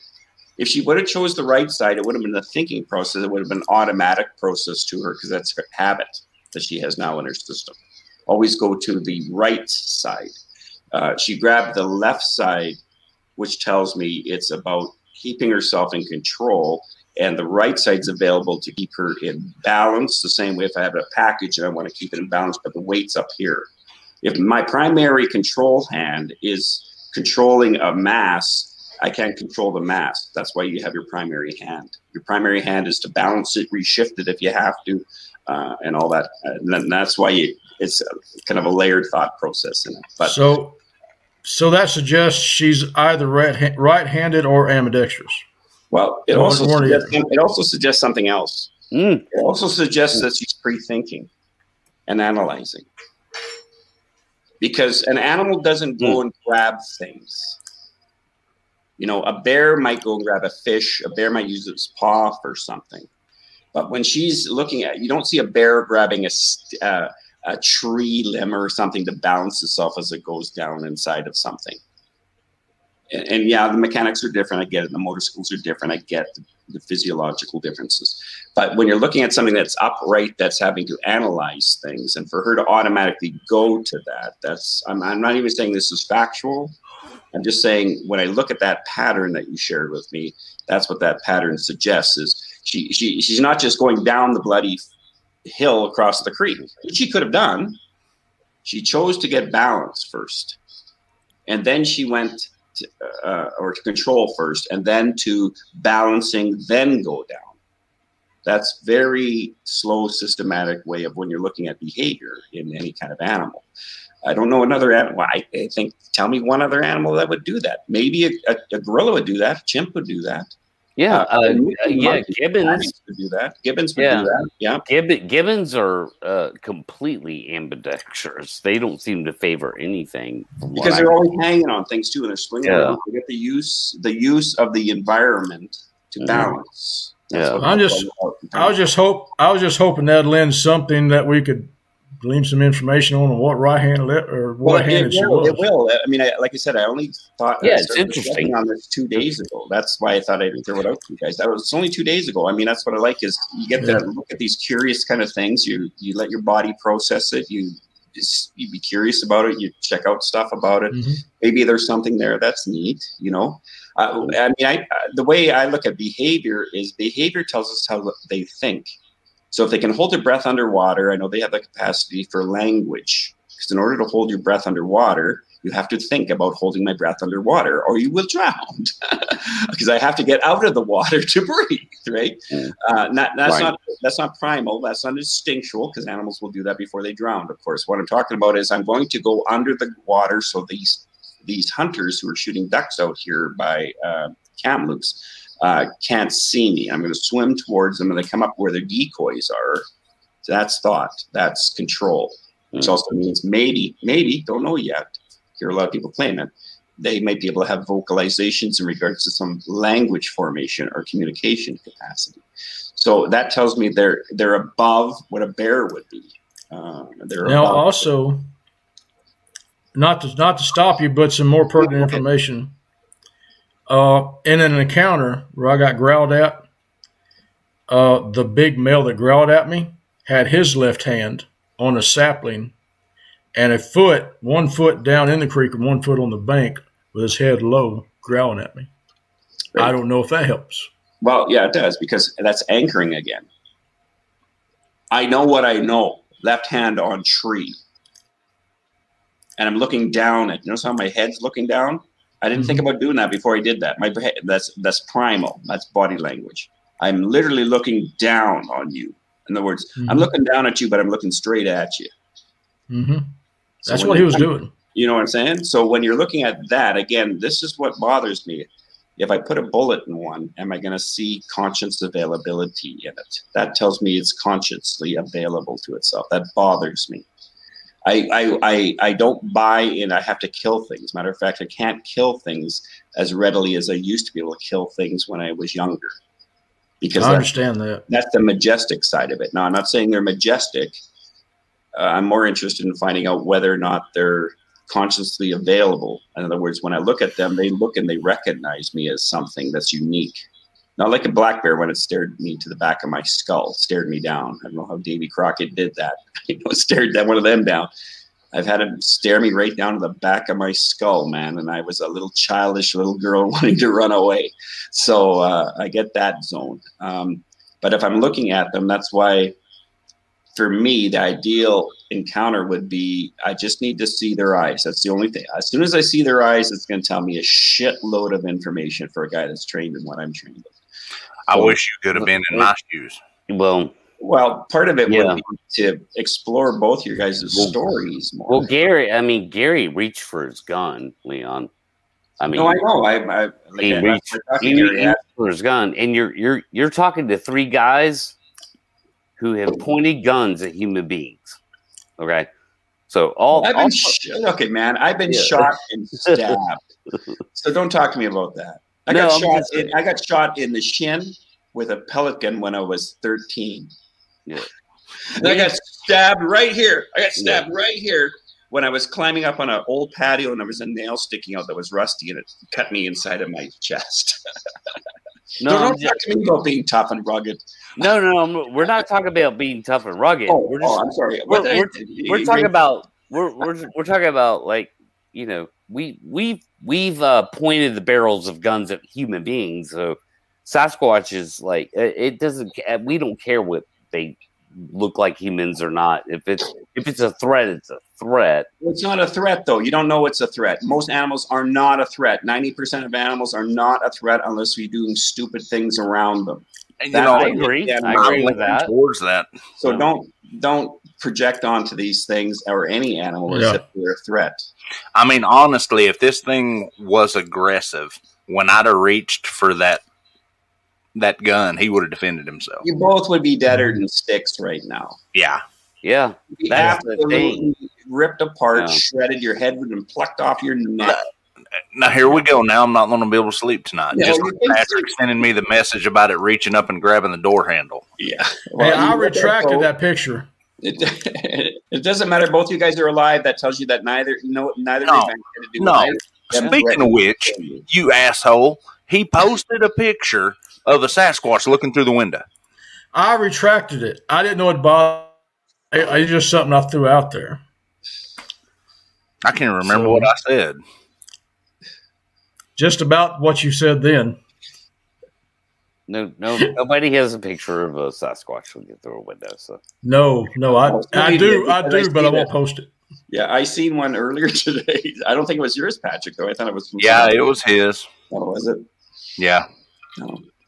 Yeah, it was like right there, you know, and I didn't think about it. It was someone else's page. I saved it and shared it. It was a cool pic, and then I get him. I'm like, oh crap! It bothered him, and I know how that feels because I just now started sleeping again, and so I'm like, I retracted it. I'm not going to keep him awake. Oh, I'm done going to be awake now. Now I'm looking at the mirror the window behind me. I've been watching that mirror the whole time. I haven't seen a shadow. I saw one. Okay. It's probably just your dad. What was bad, the other night I was in here editing. Matter of fact, I was editing you two's shows, the Leon and Patrick. And my neighbors, we got some new guys that moved in over here that are in their 30s, two brothers and their mom. And they came up, and I'm sitting here doing like this, and I just happened to glance up, and they're both standing in the window like this. Oh, really? I literally had my 45 underneath my desk here. I've got it on a magnet, you know, and I almost spun around. Dude. And when I did, I seen them. I was like, holy crap. And then when I told them, they was like, ooh, we better not do that again. Because they're from that area. What's funny is these two, my neighbors, are from about 10 miles where I had my sighting. And you can't be from that area and not think of Bigfoot. You know, it just comes with the territory. Just do what I do. A weem and away. No. A weem away. A weem away. A weem away. A weem away. Maybe we do what I do. Can we get a 4-part harmony going here? Oh, a weem away. A weem away. I can make fart noises if that's assisting in any way. Well, I really boiled it down to it was unavoidable. what happens with Gary and myself. With their population growing, we're out there in the bush. It really was unavoidable for that to happen. It had to happen to someone. There's a factor in there too, us. though. You know, and this is to me a very. I thought we was going to shut this thing down, but here we go again. I think skill set is another factor in that. Knowing what terrains to go to, knowing the behaviors, or learning or gleaming the behaviors that they do, and putting yourself in the right position at the right time. Yeah.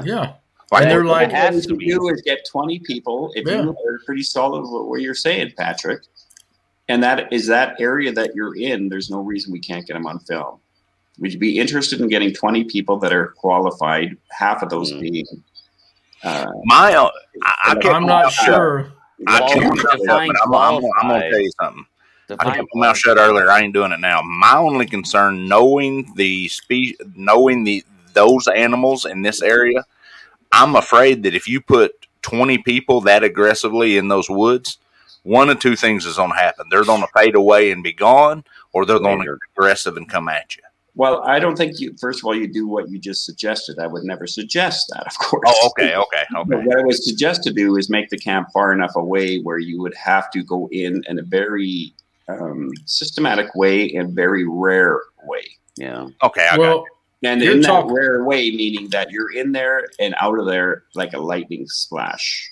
And so by the time you're done that area, especially if it's a 30-acre area, that perimeter is already monitored. Then you wait. Okay. After you wait just for the first boundary parameter to see whether or not something's coming in there that's roughly the height we're looking for. So anywhere between, we'll say, 4.5 feet to higher.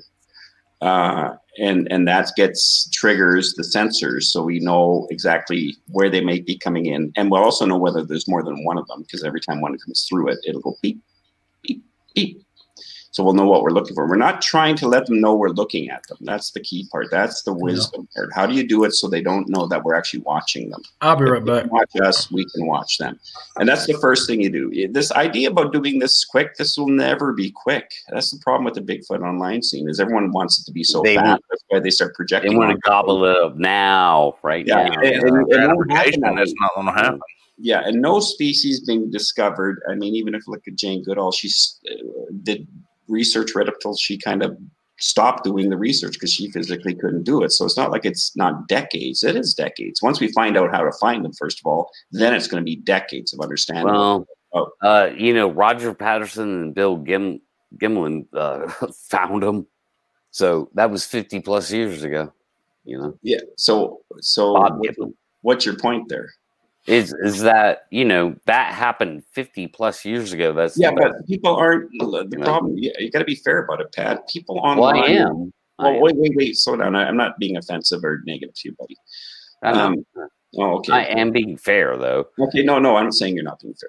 I just wanted to slow it down a little bit. Remember, when we all came online, what sucked about what we came online is after we were online for a while, we realized the narrative isn't even close to being helpful at all. Zero. And we follow I agree that had high subscribers and all that. You feel hard on this lots. But it's not helpful for the people who are really trying to figure out this whole situation. And that documentary, I just did that snake oil documentary. The guy who did that, the producer of that, he was just absolutely burned by the Bigfoot community, which gave him the energy to come after not just the Bigfoot community, but the whole, ghost stuff, paranormal stuff, all that kind of stuff in this documentary. And he has a right to feel that way because it did happen to him. And I know it did happen to him because it also happened to me and it happened to a lot of people else that I know. So the idea about moving forward in all this idea, or in this whole topic, is something has to leave tracks. That means something's there. The next part is what is there and how can we focus on finding tracks and being educated about tracks so that we can move forward in this. I don't know why people wouldn't want to look for tracks. That's like, I'm walking through the forest and there's all these cookies and they're placed out every 7 meters apart. And they take me to a beautiful place that has, it's all made of cookie stuff. This is great. I mean, that's what tracks are, if you know what you're looking for. And we have these other allies called dogs, and dogs are awesome.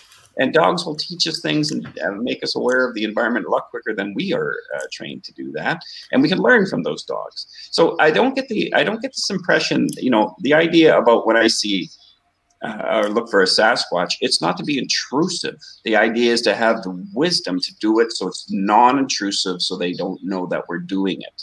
Technology will make us be able to do that. I'm sorry if people don't understand what I mean when I'm trying to unfold that for them. But the bottom line is the technology that's coming up and that's on the horizon coming up is brilliant stuff. You don't have to be there. You don't have to be on site. You're not trying to. I agree. You're not trying to go in there and get the money shot. If you get it, great. It's more likely some bozo who's not even interested in Sasquatch, some goonball thong wearing guy in his basement, 700 pounds, that's the troll on all of our sites, is going to probably bounce into one accidentally and he'll be the hero of the day, right? And the rest of us will be You're right about technology. Like that is absolutely a factor. And so that being said, to my own point, is that technology has advanced since Patterson-Gimlin film, where I mean, maybe those two guys just got lucky as hell doing what they were doing. I mean, they were out there for 2 weeks. Well, I think they were lucky because first of all, they didn't have the activity in the forest that we have today. Right. And I mean, there's a lot of I'm over 50 here, and I know you just turned 49, I think. I'm not sure where you guys stand in this whole age thing. But back in those days, if human beings weren't in the forest like they are now, chronically for the last 67 when the film was taken. So you got, like, say, 25 years there. Then you got another 22 years added on top of that, or 21 years for right now. And when you're looking at that amount of time that's happened, it's pretty, I mean, just look at how when you're a kid and you grew up and you go back in your hometown and it's like exploded, the size of it's exploded in regards to population. Yeah, it was way different back then. Yeah, and so back then, it's kind of like if I walk in a forest and a deer's never seen a Leon before or a human before, he's going to look at me as a threat because he has no reference point in his brain to go to as being a threat.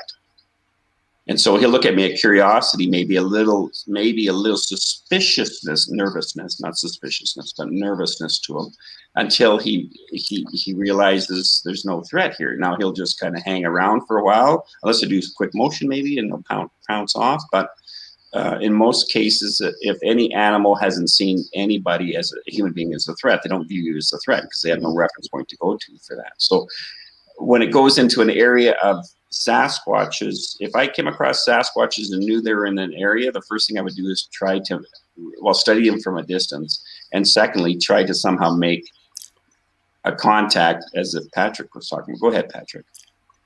Well, I had an experiment that was set up to do, but never was done, and it's called Knock Game. It's called what? Knock Game. Knock Game. Okay. It's going into an area where they're within a mile and having two people 50 yards apart in kind of a cleared, semi-brush cleared forest and knocking on trees and hiding from each other and chasing each other in a circle, knocking, using just a single knock. One person do a knock, another person do a knock, and attract them to come in and see these guys are using our communications and they're playing a game. Okay, that's going to have curiosity to them. They're going to come in close, and in my area, little Sam, he'd probably join in. Well, you can put yourself at risk on that one. Where my brain goes to is if you're making knocks and they think you're another, I would say, troop. And like in the chimpanzees or the other primates worlds, and they know that you're coming in, they might not view you as curiosity. They might view you as threat. I'm not saying that's the case there, by the way, Patrick. I just was watching something to consider, maybe. Yeah. I've considered. That's a true thing. I've considered all the.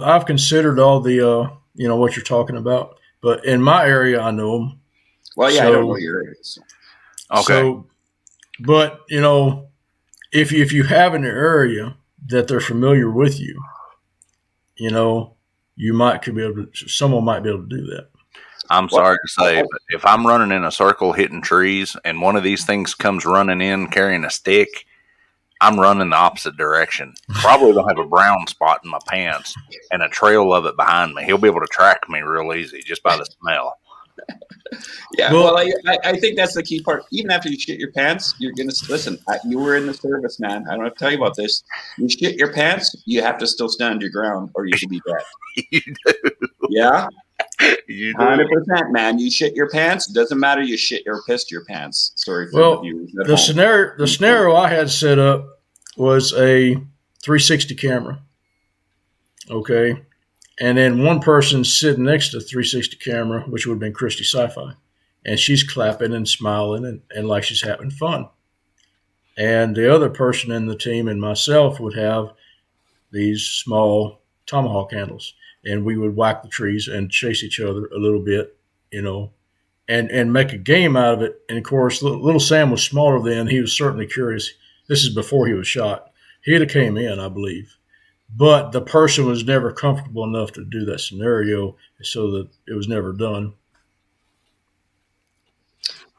Well, there's another angle I would take. I think your angle is an interesting one that I would probably reflect on myself. So don't take this as a negative. But the other one I thought about this a few years ago was, how they come and they push you out of an area.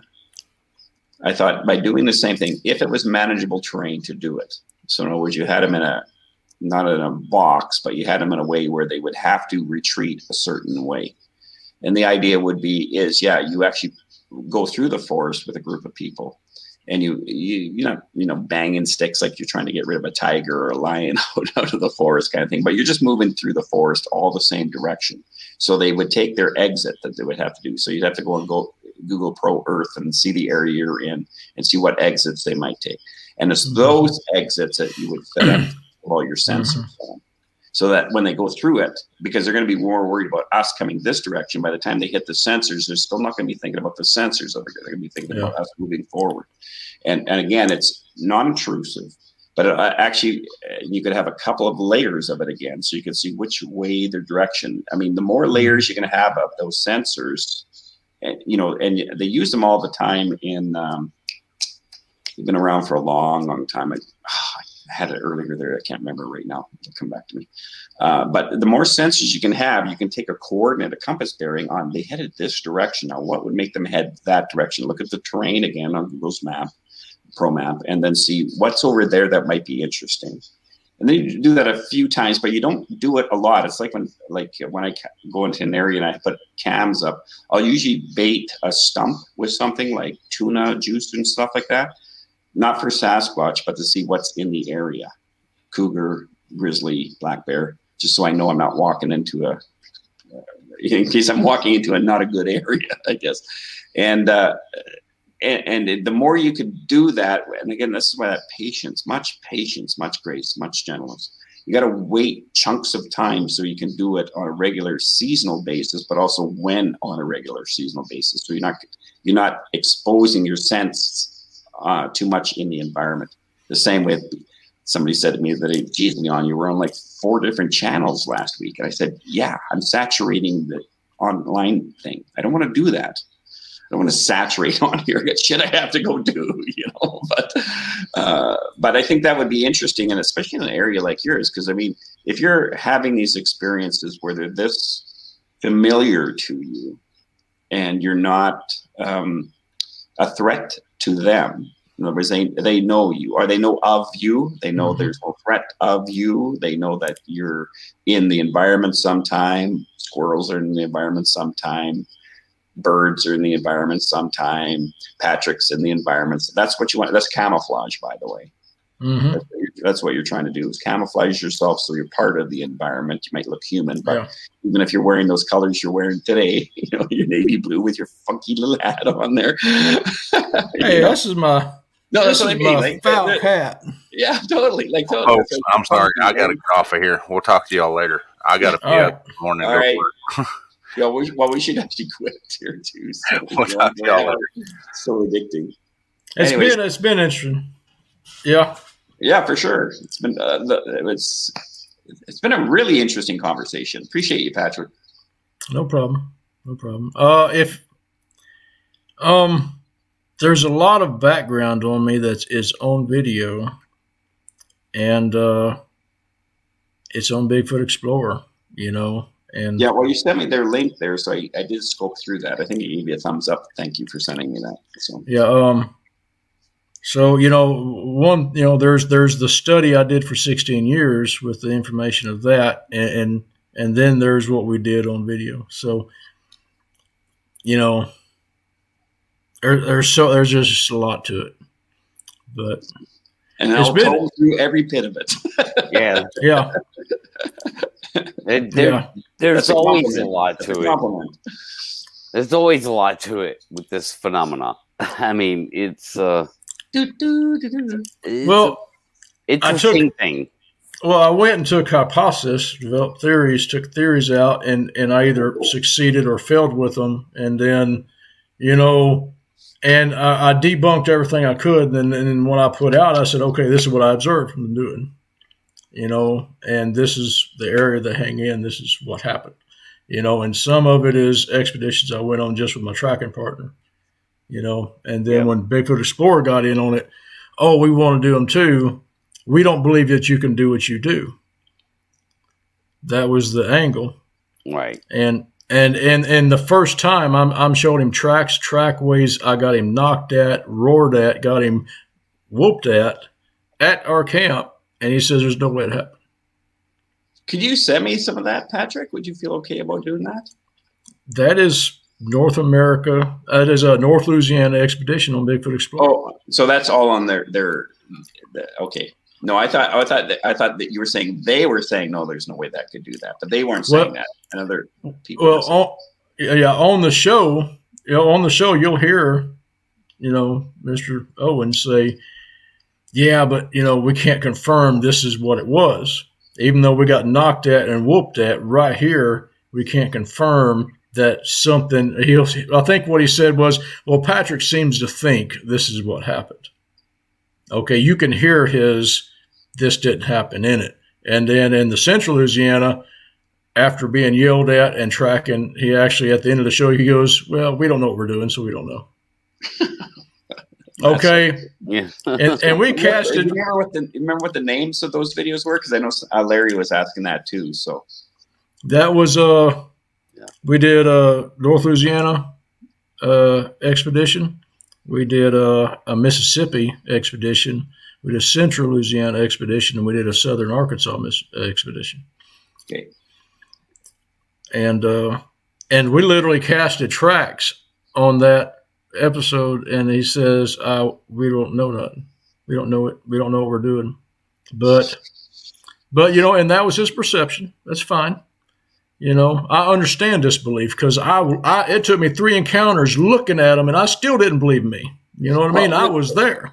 Yeah, but there's a difference between saying we don't know anything or what we're doing. If he said we don't know what we're doing, then what the hell are you doing out? Not you, but what the hell is he doing out there?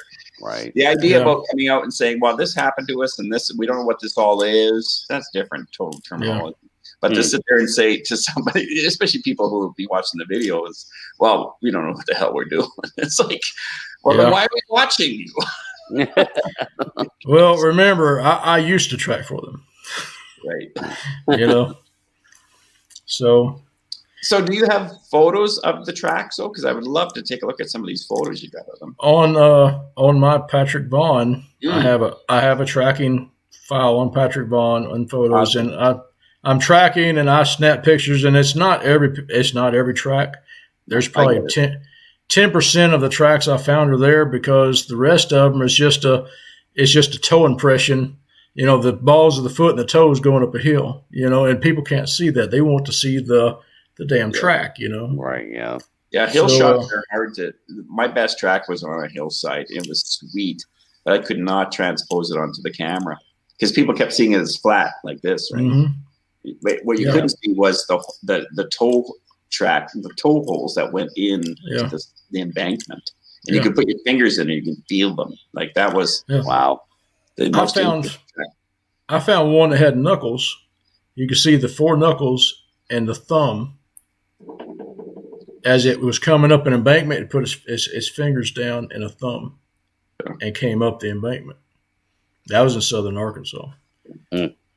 But yeah, all that's on Patrick Vaughn. There's a tracking album, and then there's a Other Signs album where there's the one that came in that circled around. Actually drew a weapon that night, and he went around, broke a stick, and went out behind a tree and was peeking around behind the tree. There's a thermal of that, and then of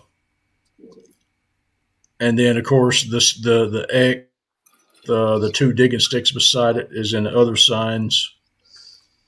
But just as I track and as I find stuff, I drop it in that like a photo bucket. But all right.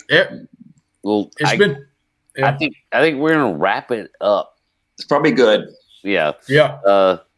At least the live portion, man. If you guys can stick around for just 1 minute at least afterwards, that'd be great. But thanks for watching, everybody. Good audience tonight. Cross-platform, that was good. And hey, we'll do it again soon, man. We got a lot of things coming down the pipe. I'm gonna put some special stuff together. Yeah, So thumbs up to this video. Yeah. Like and subscribe. Smash that like button. Oh wait, like it, eh? Yeah. Smash that like button. The thumbs up one is ring the bell. That's what you want to do. Ring the bell is what you want to do. Ring that the notifications. Bell. Yeah, but let's get the algorithms going so that whatever. There's more people watching. I'm not monetized, guys. I'm not. So, I just want more people to be engaged with these kinds of discussions. I mean, you heard everything we talked about here tonight. Like, we were all over the place, and with all kinds of stuff, and a little bit of debate, disagreement, back and forth. That's fine. That's good. Good discussion here. Like, that's what it's all about. And we're all friends, so it's all good. And thanks for watching. It is getting late here. It is. It must be like 2:00 your time. It's almost 3:00 in the morning. Holy smokes! Which is fine. But yeah, on my time. Like, thank God I'm off tomorrow. I work tomorrow morning. Me too, but it's only approaching midnight, I guess. Oh. Right? Your time? Here, my time. Yeah. I don't have to work till 12, so that's a bit of a bonus. I can sleep in a little bit. All right, so we're just gonna wrap it up and close it out. Thanks for watching, guys. I appreciate every single one of you guys being here. And thanks for watching, Larry. Very active in chat. I see that, and I appreciate that. I want people to engage from chat into the show because you guys are a part of it, and that's what it's all about. So we'll wrap it up, and we'll do it again next week, I'm sure. We'll talk to you guys later. Have a good night.